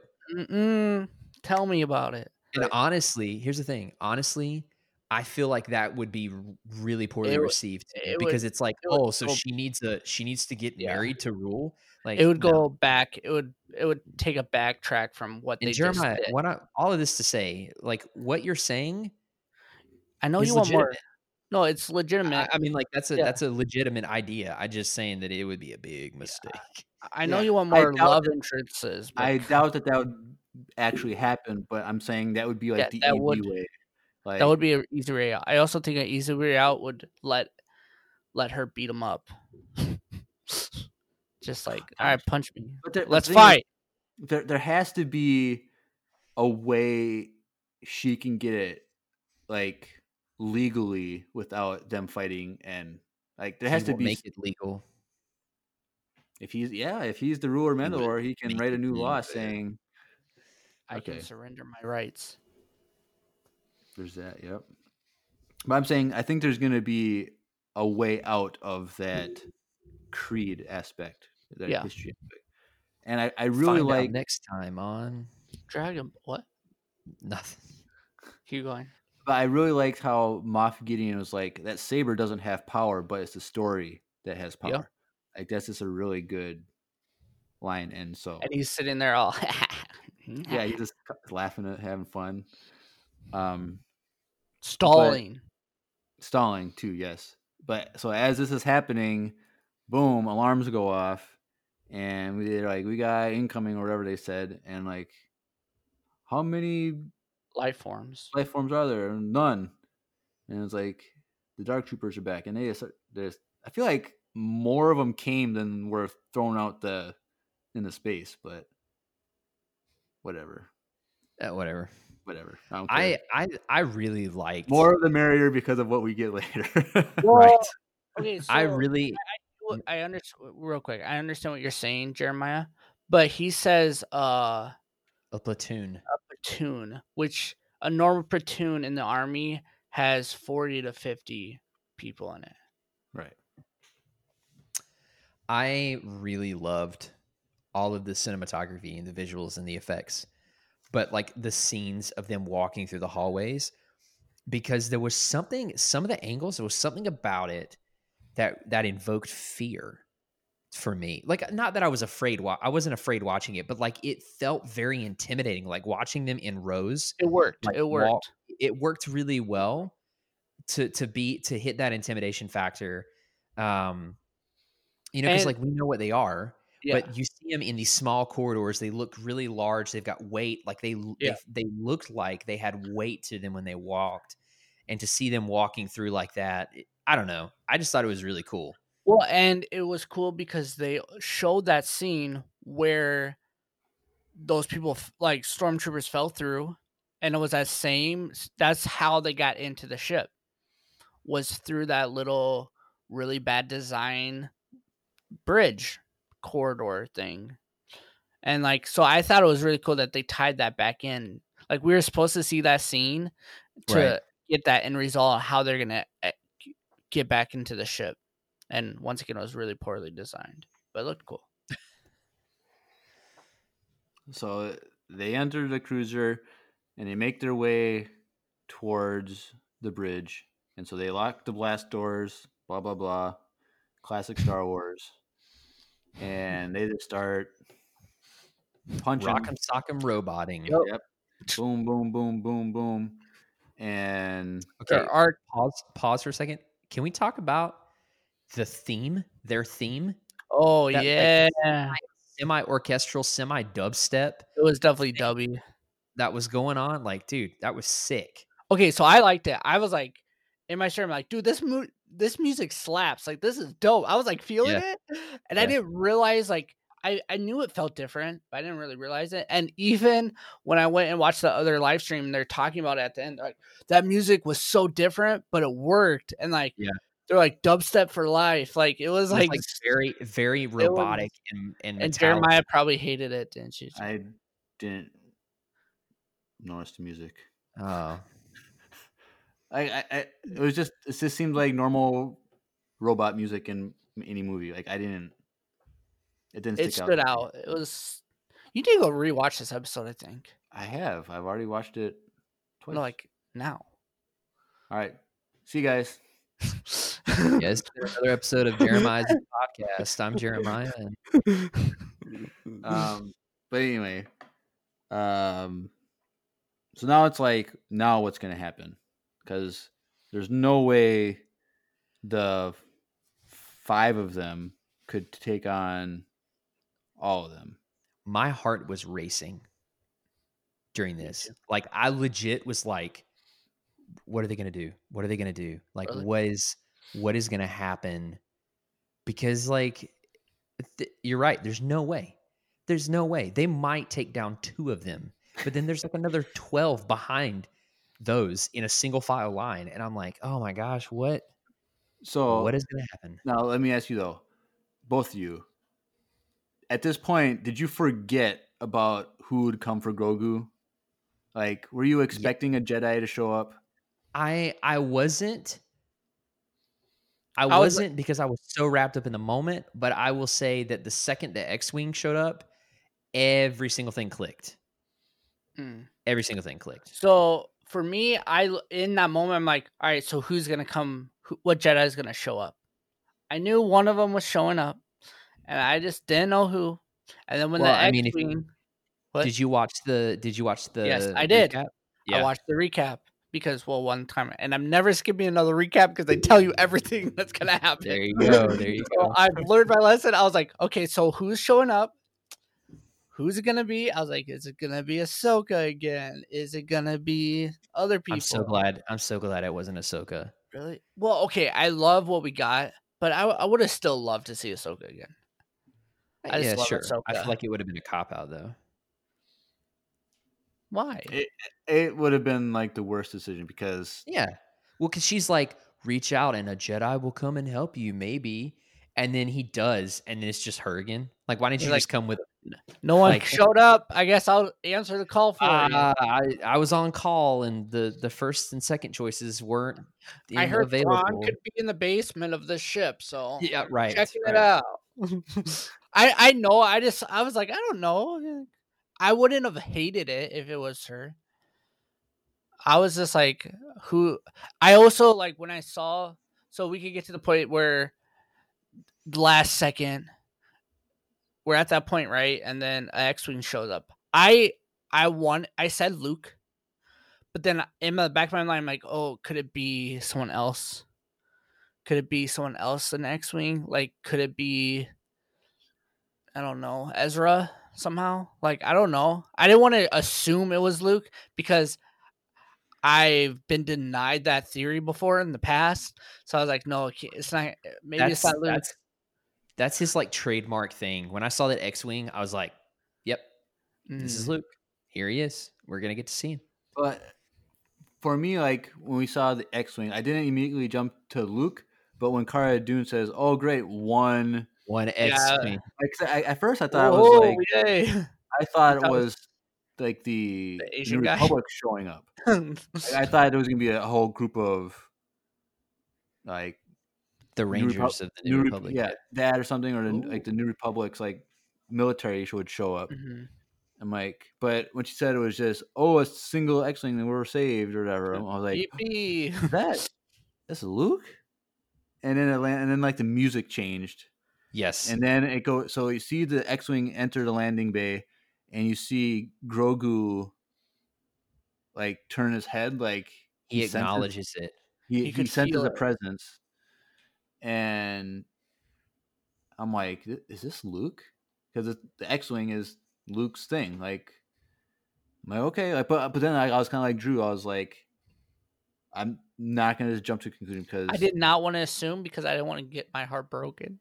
So I was like, it could be someone else, baby. Because then I was thinking, like, how are they going to do Luke? Like, because they're going to have to show his face. They can't like not show his face. Well, as soon as And I was like, I don't think that they cast Sebastian Stan yet. I thought I just heard rumors that it's for like future projects or something. I'm like, it can't be him. I'm like, is it? Because when I saw him like walking with like the cloak on, I'm like, well, we saw Ahsoka in a cloak, but it wasn't black. I don't think. I think it was like gray. I'm like, and like the head didn't have like the two like points on it, so I was like, it's not Ahsoka. But then, like, when we would have been weird if it was with the X-wing. Yeah, but then, like that first scene when we see him killing the Dark Troopers, I see that he's wearing an all black, like cloak, and he has a green lightsaber.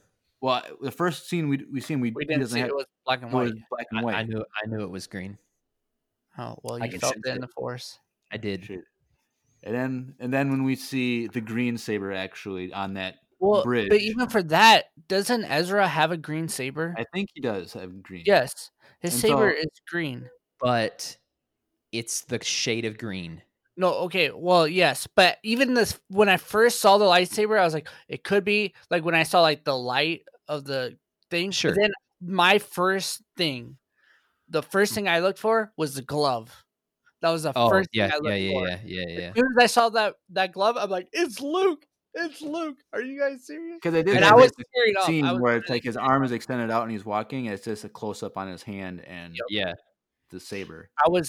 I will tell you, Luke has always had a very unique shade of green that's different from like your average green light. Like if you look at the scene in Attack of the Clones, where there's like 1,000 Jedi and they all have different color lightsabers. Like it's a different shade of green from the normal green. I've never noticed. It's like deeper. It is. It's different. Oh, I believe you. Yeah, it's my favorite lightsaber. So, and so he's just. Oh, speaking of which, on a quick side note, I was talking to my wife about this, and I was like, man, I'd love to have that hilt. Like now more than ever, I would love to have that. And she looks at me and goes, why this? Yeah, and for our fans, you'll find out. Yeah, next week. Yeah, she was like, subscribe to us on YouTube, and you'll know why. You have to go on YouTube next week, guys. Yeah, Christmas Day. She was like, why this then? And I was like, well, no, you don't get it. Like I like, sure, I wanted this Return of the Jedi hilt since I was a kid, but like they're super expensive. You can't get them. One's not good enough. One thing is not good enough, Andrew. No, but I told her, I was like, you have to understand, we're talking about my favorite EU and my favorite canon. Like they're one and the same. Like you, so I'm having to sit here and explain to her, like, no, you did the right thing. Like I love it. No, I feel her. I get her. I support your wife. All right. But when it was the green saber, I was like, this has to be Luke. Like, even though like they still didn't show the face, I was still kind of a little skeptical. I'm like, there's no way that's not Luke now, type of thing. Right. And so he's just killing everyone or every dark trooper and just using every trick in the book. And you know what it reminded me of? Tell me about it. Episode 3, Anakin. There is mauling down people. Don't. We not the kids. somehow, talking about not the kids. I'm not say, Drew. You make a joke about the kids. Never. No. Somehow. I don't. I'm the one that does it the most. But I still have candles lit for them. But there was one thing where he kind of like no, it was a long reach towards someone, and I'm like, that looks exactly like Anakin did when he was killing the Separatists, or not the on Mustafar, killing the Trade Federation guys. Like it was the same like lunge. I'm like, that's definitely. I was gonna say, someone tore that down already, and the fight style, choreographed style, is the exact same as that. I will tell you that a lot of the moves he used, even some of the grips he used, were very, very similar to samurai fighting techniques. Mm-hmm. Obviously, they're exaggerated and they're not exactly the same, but there were a few times where he did stuff and I was like, that is very similar to things that I had learned myself. So I thought that was cool. Yeah, I mean, I was, like I said, my first thing when this was really going, I thought of Anakin, and like I was like, this is the Luke that we were promised that we never got. Right. This is the Luke. This is fixing the new Luke that Disney gave us. This is Disney trying to fix their situations. And I love this Luke. This is the Luke that everyone wanted. And then my third thought was, Andrew's probably going to be so giddy in the morning because this is EU Luke. This is the Luke that Andrew talks about in the deep stories. We haven't seen Luke in his. We've never seen Luke in his prime. Like we see him in Return of the Jedi, and he's like, but he's like really unrefined. He's like button mashing. Right. Yeah. But so it's like finally, it's for him and Boba Fett this season. We got we got the actions that back up their reputations.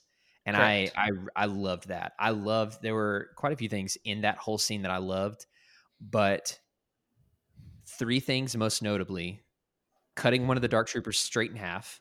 Because then you see them both sides go down into the ray shields into space. Yep. So that was really cool. When he picks up the severed head of one of them and just flings it with the force at the other one. I love that. I love that he uses the force in general through the whole thing, because that's something that we don't. That's something that we don't see a great deal, Right. except for Maul in Clone Wars Season 7 and Vader at the end of Rogue One. Yep. And well, there was that one scene that was like Vader in Rogue One. Yeah. What I was going to ask about. And then my favorite part of all time was when he crushed the Dark Trooper with the Force. Mm-hmm. I stood up and clapped. I shot up because you see him holding it, and I'm like, is he gonna do it? Is he gonna do it? And you see his hand do this, and it starts to crinkle, and I was like, this is Luke. This is the Luke we've deserved all this time. Luke from Legends, the stories we've heard. The overly powerful Jedi Master Luke. Right. So that crushing scene was amazing, but at the same time when that was happening, I was thinking kind of like what you said earlier about when Finnick was fighting, like when she was just like kicking people and punching people, like he could have just sure, but hey, no. See, no, it's completely different. It's completely different. You can't prove it to me. Don't tell me you can't tell me I'm wrong. It was worth it.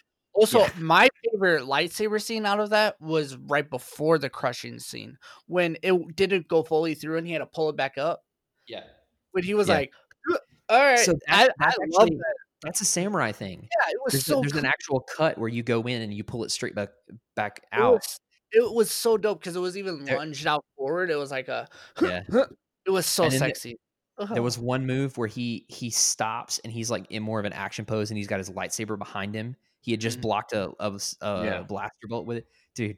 And that was when they tore that down about Anakin. That's what Anakin did with one of the where he was on that Mustafar. base or whatever, Mustafar, destroying all of them. He blocked one of those shots like that. So that's why they were comparing it. It was like very similar before he fought Obi-Wan. Like that's how he was like just mauling down things, and it had that feel, and it just had this like, everyone is scared of him. Like it was like, the galaxy's heard of him, and it was just so powerful. And the music though, for me, it was like making me emotional. Like it wasn't like, yes, let's go, let's destroy. It wasn't like that techno drop, where's the bass drop like music. Like it was like, this is the Luke that we are promised for. I'm like already getting emotional just thinking about it. Like it was so good. And I've never been like a die-hard Luke fan, like honestly, and this has like changed has changed me. And the music was an interesting choice because like I think Drew, you said it earlier how it was like a very like low-key music, like it was very slow, like a slower pace. It was very like melodic, like just a smooth. I was very surprised though that they didn't use any of the Force theme in it at all. Well, they did. They did when Grogu was leaving. Oh yeah. They did. Well, I'm saying like when Luke was saying in the moment. So I'm like, we associate that melody with the Jedi. Sure. I thought that like they would have used that in there, but like they didn't, which was fine. I don't think it would have fit in. I mean, over that action. I think it would have worked. In my view of this action, and you guys Jeremiah's gonna hate me for what I'm about to say. Gosh. So here we go. I like how you guys always think that I hate everything when I don't. Watch, ready? Just watch. For me, this was Disney apologizing for the over-the-shoulder Luke situation. This is them apologizing to me, and that's why the music was like them having the right people in charge of the show. I'm sorry. I don't know. And I opened that letter and I read it and I accepted. I don't know if I accept that apology yet, but it's okay. See, told you. But I'm willing to listen. I'm willing to have a conversation with Disney now. You're willing to have a meeting with them. I see the remorse in their face, but I'm still a little weary of it. But for all those listeners who love The Last Jedi, I'm sorry. You're sorry, yeah. But it's a step in the right direction. I'll say that. But so my question though about the hallway scene was, now we have 3 hallway scenes in Star Wars. First it was Vader in Rogue One. Then we got Maul in Clone Wars season 7. Yep. And now we have Luke. So who did it best of those three? Luke. I don't know. Vader, to see Vader. See, it's the same similar situation for me. No, you're right. It's seeing a character limited by technology. The technology and the filmmaking of the time, see him actually live up to his potential in live action. So that's like I feel like Vader and Luke is pretty close. Maul, it's like whatever, it's cartoon. Like for me, Maul, like it was great. It was incredible. It's dope. I'm not hating on it.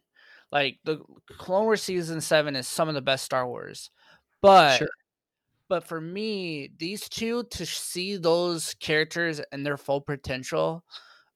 I mean, that's one of the reasons why Rogue One is one of my favorite Star Wars movies, is because it made A New Hope so much better. Because right before that, you get Vader in A New Hope, but like right before that, you know that he just mauled down people, and it just made A New Hope so good. And well, I know who else mauled down people. Get out, Darth Maul. Gosh darn it! Boo. The thing about Darth Maul's hallway scene was he didn't have a lightsaber. He just relied on the environment. He was also fighting clone troopers and not dark troopers. True. Dude, a platoon of clone troopers could take out dark troopers, dude. Their armor was like blaster proof. Rex would have found a way. Yeah, well, R.I.P. Rex. And Rex is still alive, I'm hoping, in this time period. So technically he is, because we don't have a canon death for him yet. Oh, true.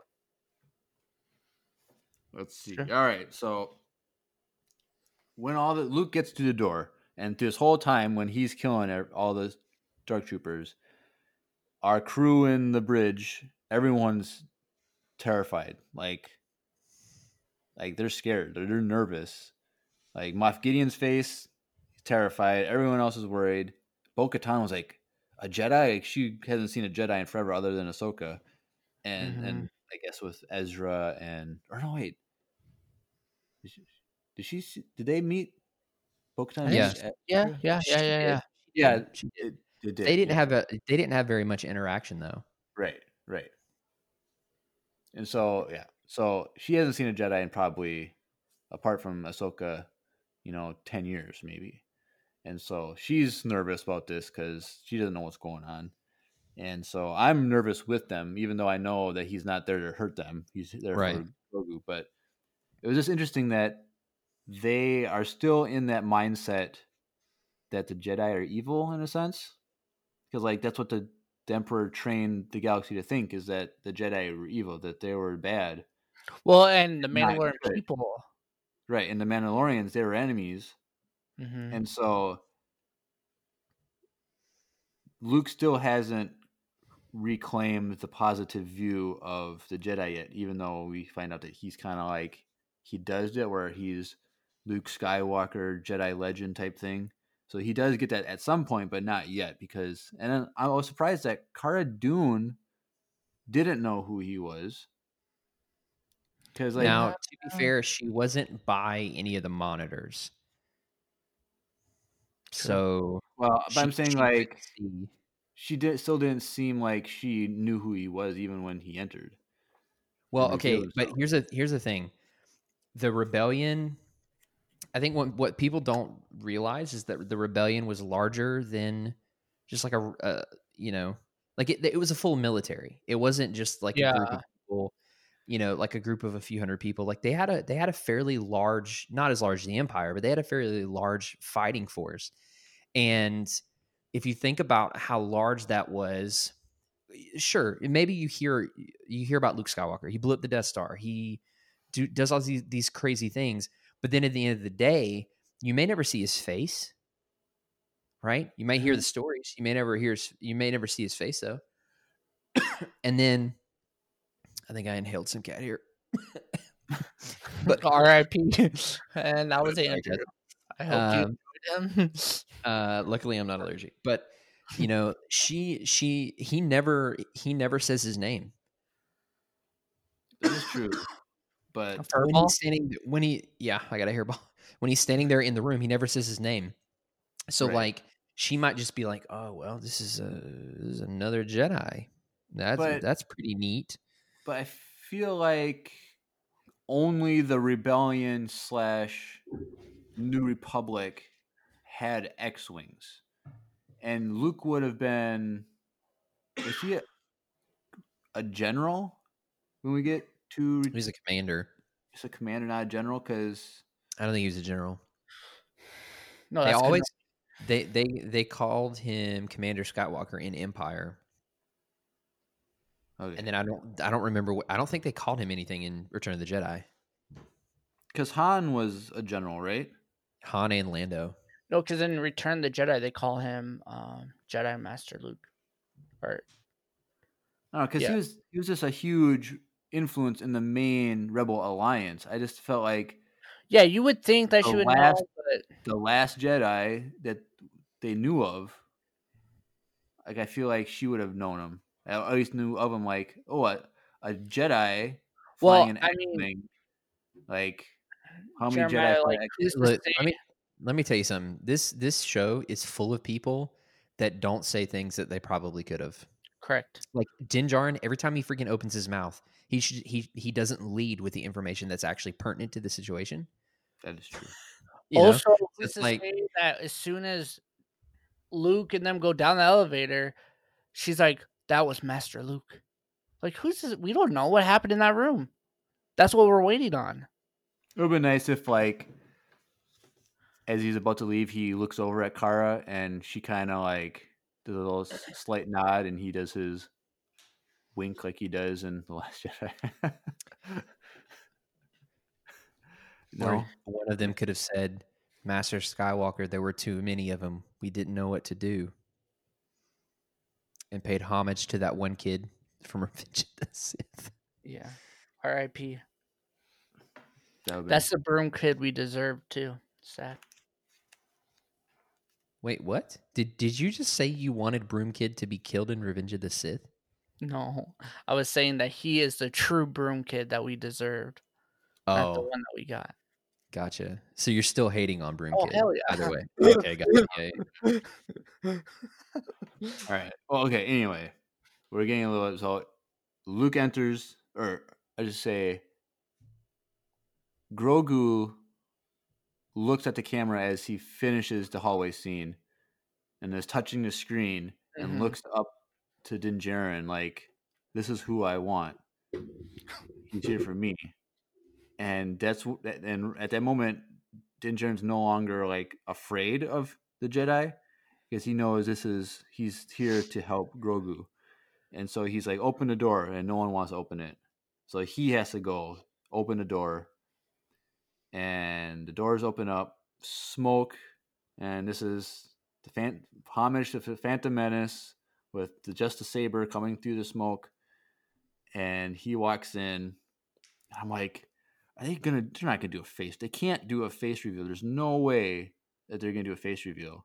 Oh, they did a face reveal. No, mine was like, I hope it's a deep fake. I hope it's a deep fake. I hope it's a deep fake. And he reveals his face, and I was surprised at how well it was. Mm-hmm. I was surprised at how good it was, but it looks like Andrew disagrees. No, okay.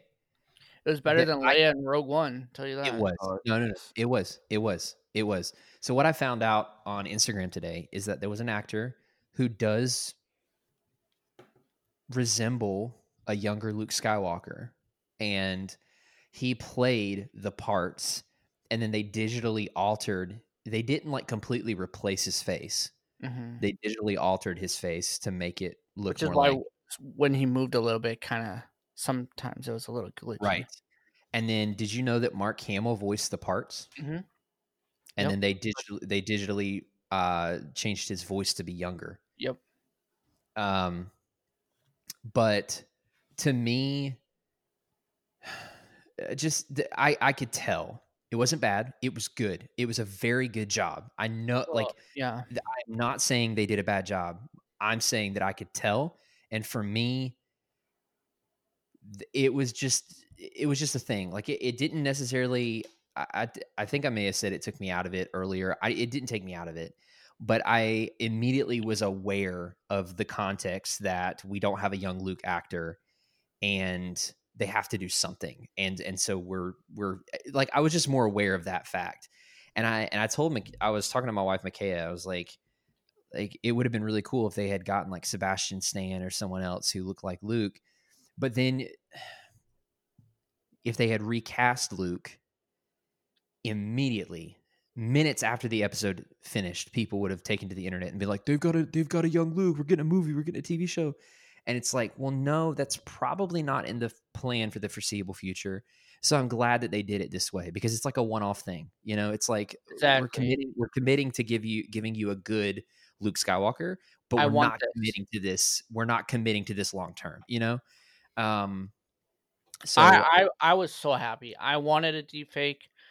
Yeah, I don't know if it's a popular opinion, but for me, a deep fake was reserved. Like I wanted that. That's why I don't want a Luke story necessarily. I want him to come in, whoop butt, say hi, right, like, and then walk out. And that's what we got. And it brought me back to when I was young as a kid.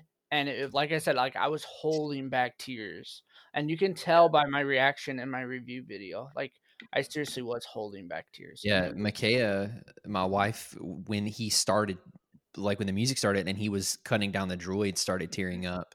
Yeah, even you know, and there was something about him, and we're not there yet, but him and R2 and just the whole like the combination of things, the reaction that R2 had to Grogu. You could tell there was a recognition of something from the past there, you know, like potentially, yeah. Which, of course, we're getting ahead of ourselves. Jeremiah's like, guys, we gotta go in order. I'm just listening. I'm enjoying the insight. But you know, like I was aware that it was not a fully real face, but at the end of the day, like, we were given something that we've always wanted. Yeah, you know, I was aware, but like I said, it was way better than Leia's. It was way better. I don't know why, because Leia's wasn't that actress like Leia's daughter. No, it was just a different actress. I'm telling you, it's the mouth. It was for Leia. It was the mouth. I would say it wasn't just the mouth. It was. Her forehead was huge. Have you seen the deep fake of that same scene though, where it's 100 times better, and you can't explain why. It just is. Yeah, but I haven't seen that. I should see that. Yeah, but I don't know. Like, I was like, oh, this isn't bad. Like, there's times, but like for me, it's like this is a scene though that they could fix in the future too. As technology gets better, they can edit it, and we can get like a redone version. You know, like Star Wars, they do that every 10 years. Yeah, but to be fair, they've already edited out Gene Sky. Exactly. You know what I'm saying? So like they have the ability to re-upload this episode file to 100%. Disney Plus if they wanted. You know, so I'm not worried about it. I know when I show my kid in 10 years, that is gonna look like exactly like Mark Hamill. That's because they'll update it. I was gonna say if they wait, your kid in 10 years? Well, yeah. Are you? No, spoiler alert. No, I was gonna say, did we just? No, I'm just saying. Everyone get a spoiler. In like 10 years, they're gonna fix the problem, and potentially I could have a kid, and I'm gonna show them. Oh, gotcha. Calm down, you guys. Okay. Okay, but anyway, my response to his face was one. I was impressed by how well it was, because I think. Do you guys think it was better, Tarkin or Luke? Tarkin's was so good. Okay, but Tarkin's was good because of the lighting. Yeah, right. And because Tarkin, my wife had no idea was fake. Yeah, the entire movie. Right. I think Luke's had some things working against him because of the lighting, because it was a well lit bridge versus like. That's what I was gonna say. Like, yeah, it was very bright, fleshy color. Yeah. Whereas everyone else in the room, there was still enough shadows in there where their faces were dimmed down. And I think if they were to put like some sort of shadow on his face, just tint it down just a little bit, it would have been almost perfect. It would have been better than Tarkin, because like you said, Tarkin's was dependent on shadows, to cover up the obvious CGI. And like we've talked about, like you've mentioned, like the whole lips thing. Like, I think the lips in this scene were very well done, and you could tell that, like what you said, it was a person that was doing it, and they just put the face over that, and so it was actual lip movement. And so, bad lip movement is what can cause a face to look fake. So I think it's almost better than Tarkin. Tarkin's facial reconstruction was probably better, but you could still. But here, like, it was like almost looked like it was a real person because it wasn't. I don't know. Mm-hmm. But and I feel like Tarkin too. Like, I don't want to stay on this subject forever, but Tarkin, he's old, so wrinkles and stuff, like, they add more of like a realistic effect than when your face is like smooth. That's right. Yeah.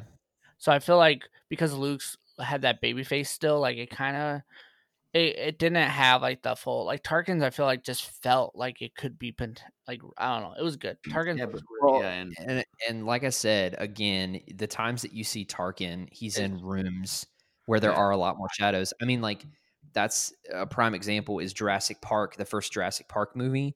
Like, that's why the CG in that movie of the T-Rex still to this day looks good, because at night, because it's dark. Yeah, So that toilet scene.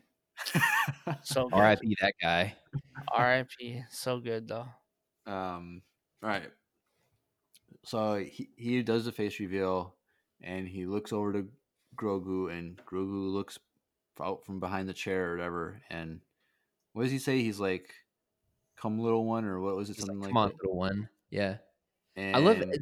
That was the interesting thing for me is Luke just.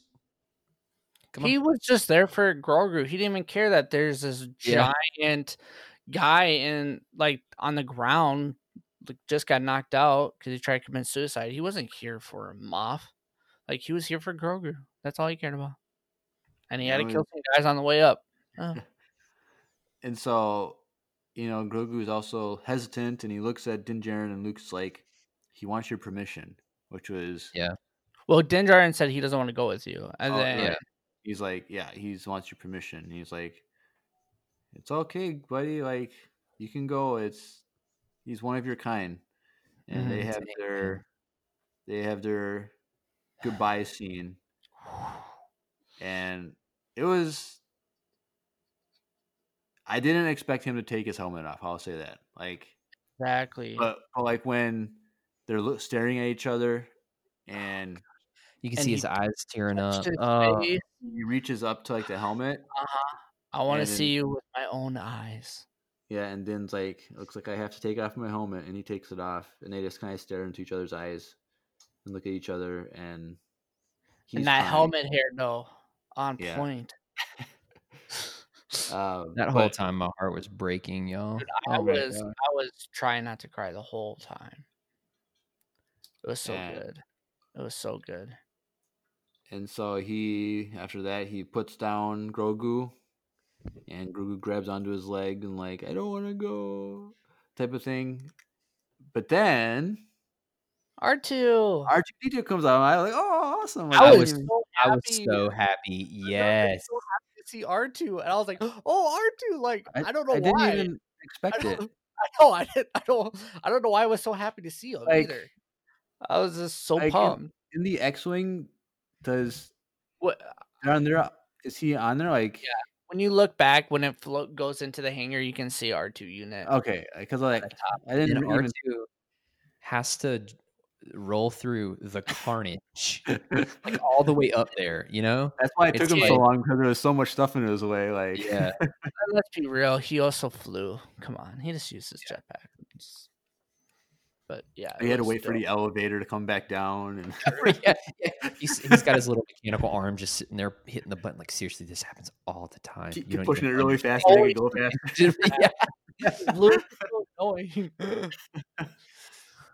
So, but I really liked that scene, because you could tell that they met each other before.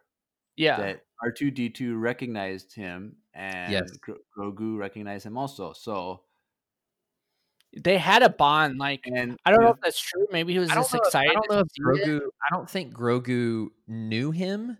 I think he was just really excited to see him. I think. Okay, why would he be excited to see him? I do. It's a droid. Because it's like a. I don't know. It's a smaller droid. Like he's not been around very many astromechs. Yeah, it's just so I see that point of view too. Like I see that part where it's just like when you. It's just like a cool little thing, and the child's like, "Oh, this is cool." Like I've never seen that. It's more inside. But I think, and I think Jeremiah thinks the same. I think they knew each other from the Jedi Temple. Yeah, because the way R2D2 does his he does his dance shake thing, that's something of a joyous thing. Like I thought he was remembering Yoda. And was like, oh, there's another one. It could be. No, I don't. I think it's implied. It seeks to make you think that they knew each other. I think that's the intent. But I was literally before he danced, I was like, oh, do the dance, and then he did it, and then I was like, oh heck yeah! I was pumped. I don't know why I was so pumped to see R2. I think it kind of took me away from the really emotional scene that we just had. But for me, the helmet taking off reminded me so much of Jedi when Vader took off his helmet and Luke was able to see Vader for the first time with his own eyes. And he was he didn't see his dad ever like that before, right? And it's the same with Grogu. He never saw his father without his helmet on. And he was able to take off his helmet and see his dad for the first time with his own his face, and that's why he grabbed his face. For me, that's what that moment meant. It was a really intense moment, and I got that scene right away, and I was like, oh my gosh, I don't want to cry. This is really, I should not be crying for a TV show like this, but I am. And for me, Bill Burr, we were talking about last week how great Bill Burr acting was. This scene blew that way out of the wall. Oh no! For me, it just made that. No. And tonight I watched them both back to back, and I stay by my statement. No. It blew it out of the water.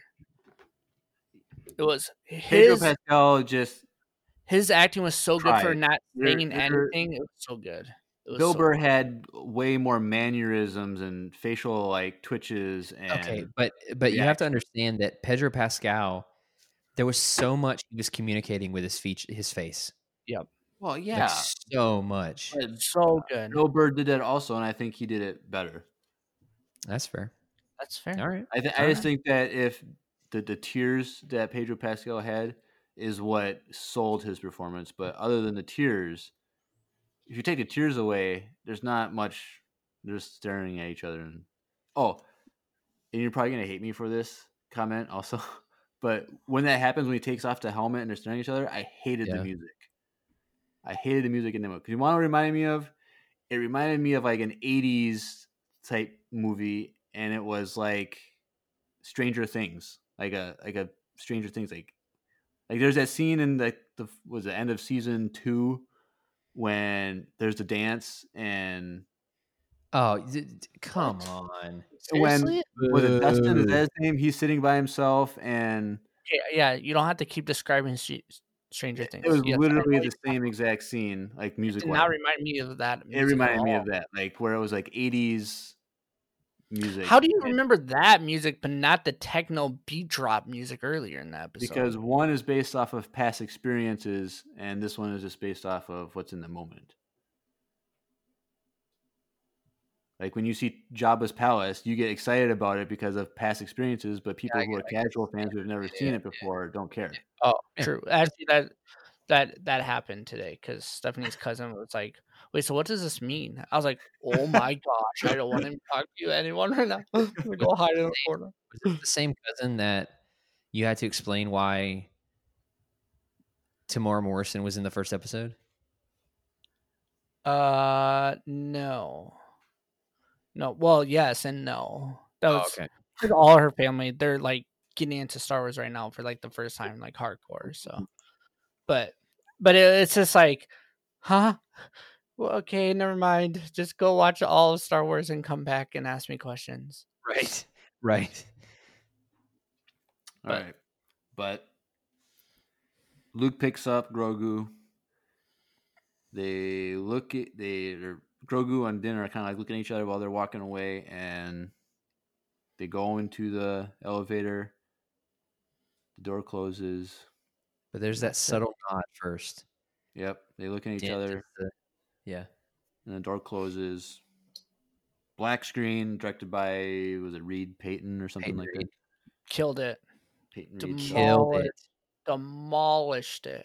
But then there was a sick in post-credit scene that we have to talk about. Oh, no, we already did. Yeah, he's like, nah, we're good. I don't want to keep talking. I can tell about that's like one episode by itself, and it's only a 5-minute scene. Hey, by the way, I think Peyton Reed was also the director of the Spider episode. Yes, I did remember hearing that. For those of you that hated on the Spider episode out there, you can still hate on it because it doesn't change anything. What? It's good. It's good. It's good, but honestly, but last week I was hardcore hating on last week's episode. Yeah, but by the end of the discussion, it was growing on you. Because remember, I was like, "You turned him against me," type of thing. Like, yeah, and yeah, it worked. It's good. It works. So, what's your thoughts? I mean, we've reached. Go ahead. Well, I was gonna say it's leaves us open for our predictions because it didn't. Because last season ended with the Darksaber, and that just opened up a million things. This, I felt like there wasn't anything to look forward to other than the conflict between Bo-Katan and Din. That's a huge thing, though. Huh? That conflict thing is huge. It is, but it's just like we could pick up. It didn't end with that though. It kind of it got us to that point, and then Luke showed up, and then it kind of made us forget about that. I think that was a good call though, because it makes you forget. It makes you forget Luke showing up. It makes you forget that whole moment, and then the episode ends, and you're like, "Oh wait, I still have something to look forward to." You know what I'm saying? Like, what if it's like, what if they start next season? If there's a third season, if I'm wrong, what if they start it with Bo-Katan? The first thing she does is to shoot Din in the back, and then he runs, grabs his helmet, and they just start shooting at each other. Then Luke would go up as a peacemaker and disarm him. One of them. I'm gone for 5 minutes, and this is what happened. Actually, he sounds just like that. I'm gone for 5 minutes. But I just think that would be kind of really intense beginning episode. Yeah.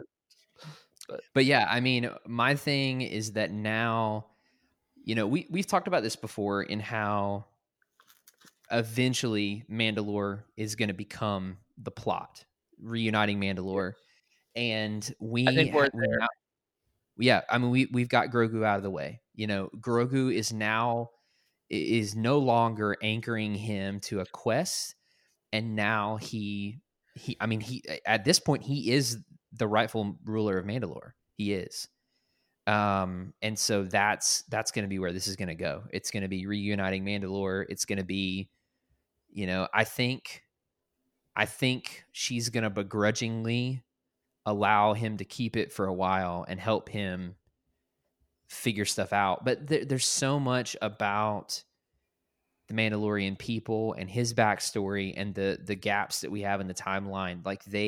If you've got Dave Filoni and Jon Favreau on it, they could have an incredible third season. He's not a Death Watch anymore, right? We got to remember that, right? Yeah. He's not Death Watch anymore. The thing is, Din Djarin he's so disconnected though from the rest of men because part of the Watch that is a religious zealot, and he doesn't understand much about the rest of Mandalorian history and culture. And so he's going to learn today. He's going to learn, but I think he's going to be a bridge between the two different ways. Yeah. Well, it's kind of going to be like he's going to bring the rest of Mandalore more towards him, but he's going to go more towards the rest of Mandalore. We're going to meet in the middle where there's going to be a higher commitment to the creeds, but it's not going to be a legalistic creed where you have to wear your helmet all day. Right. But it's a restoration of the honor that he has, and the restoration of the people joining into the past of not just kind of conquering the current. Yeah, because I think the biggest thing, like in that fight bar scene or whatever, she's like, if we spent this much time fighting evil or the Empire, we wouldn't be in this situation at all. If these if as Mandalorians we can actually be on the same page, and I think if it goes to there's Mandalorian season 3, like this is what it is. My whole theory is completely wrong. I think it is going to be them trying to figure out who's in charge, but 2, also they're going to build it up together. Like you said, Jeremiah, like they did, like he said he would help her rebuild Mandalore, and maybe it's not as her as the rightful ruler, but at the same time, like, does that even matter? Is that even the end of the day is to make Mandalore. It's not to whoever's in charge, and so she can still put her influence into that. She wants her planet back. If she can still do that, that's better than her being the rightful ruler. Like, that's just a title. Yeah, she just has so much weight on her shoulders because her sister was the leader of Mandalore during the Clone Wars, and so she has like this. She has a lot of obligation on her shoulders to honor her sister, and so I mean, she also had it stripped from her too, and so that's another thing. Is it's like she's got to reclaim what was stolen from her, right? It'll be interesting. So I think that's where we're going when it comes to season 3. Yeah, and so like I mentioned towards the beginning of the episode that Din Djarin says, I will see you again to Grogu. Do you think that will happen in season 3, or do you think that'll happen in season 4? Because I think it's promised 4 seasons so far. Like I don't know. I could see it going either way and working both ways. I could see them playing it safe and like giving him to us. We have a time jump and then we get him in the first episode of season 3 because Disney is like, we need to slowly wean these people off of him. We need to wean the fans off of Baby Yoda. I guess like that's the biggest thing. It's like, well, there is that. I think the biggest part for that, Andrew, is not more slowly weaning people off of the child. It's more of like, okay, so we're going to lose a lot of money on merch. How do we fix the problem? 10 years in the future, we got it. We fixed it. Right. Or he finds another book, and then he finds another child. It's like a Wookiee cub or whatever. I don't know what it now is. That can't communicate with him either. Like I would pay big money for a baby Wookiee plush. What was Chewie's kid's name? I guess I would have to watch the holiday special, Lumpy. Right? Lumpy. I'll learn all about Lumpy this weekend when I watch the holiday. Lala and Poe. Nope. You think you're gonna learn, but you don't. Yeah. All right. Well, like I said, I don't know what else to predict for the episode for this next season or the future. I think, honestly, I wouldn't mind if we go back through this season and say what's our favorite episodes, kind of do a full season recap, and then say our big predictions after. Are we gonna wait till just before season 3 to do our ranking of episodes though, or are we gonna do it soon? Because I guess that's up to the fans. I think we could leave it up to you guys. You, the listeners, you guys can pick. Go on our social medias accounts, blow us up on our DMs, and just let us know if you guys do you want that episode. Like maybe we can squeeze in. Not maybe next week is Christmas, so we're doing Christmas holiday. But maybe the weekend after that, the week after that is the 29th. True. And so we could do an episode ranking of season 2 then. Mm-hmm. And then after that is my season 2 Bad Batch fan fiction starting. Yes. So the 29th is the only option, or the week before season 3 airs, then we'll do it then. So it's it's up to you guys. We'll leave this one up to you guys. You guys can also leave comments down below in this video as well. This will be up on YouTube and on Twitch, both at Empire Radio. and you can just leave comments in those things as well. So yeah, please do. And like Andrew mentioned, also if you guys do want to order the coffees, just kind of the same thing. Jump in the DMs and say you want to snag a bag of the Rule of 2 coffee blend, and we can make that happen. So the more the merrier, honestly. Just jump in and we'll figure out the details on everything. Probably on Tuesday we'll announce everything.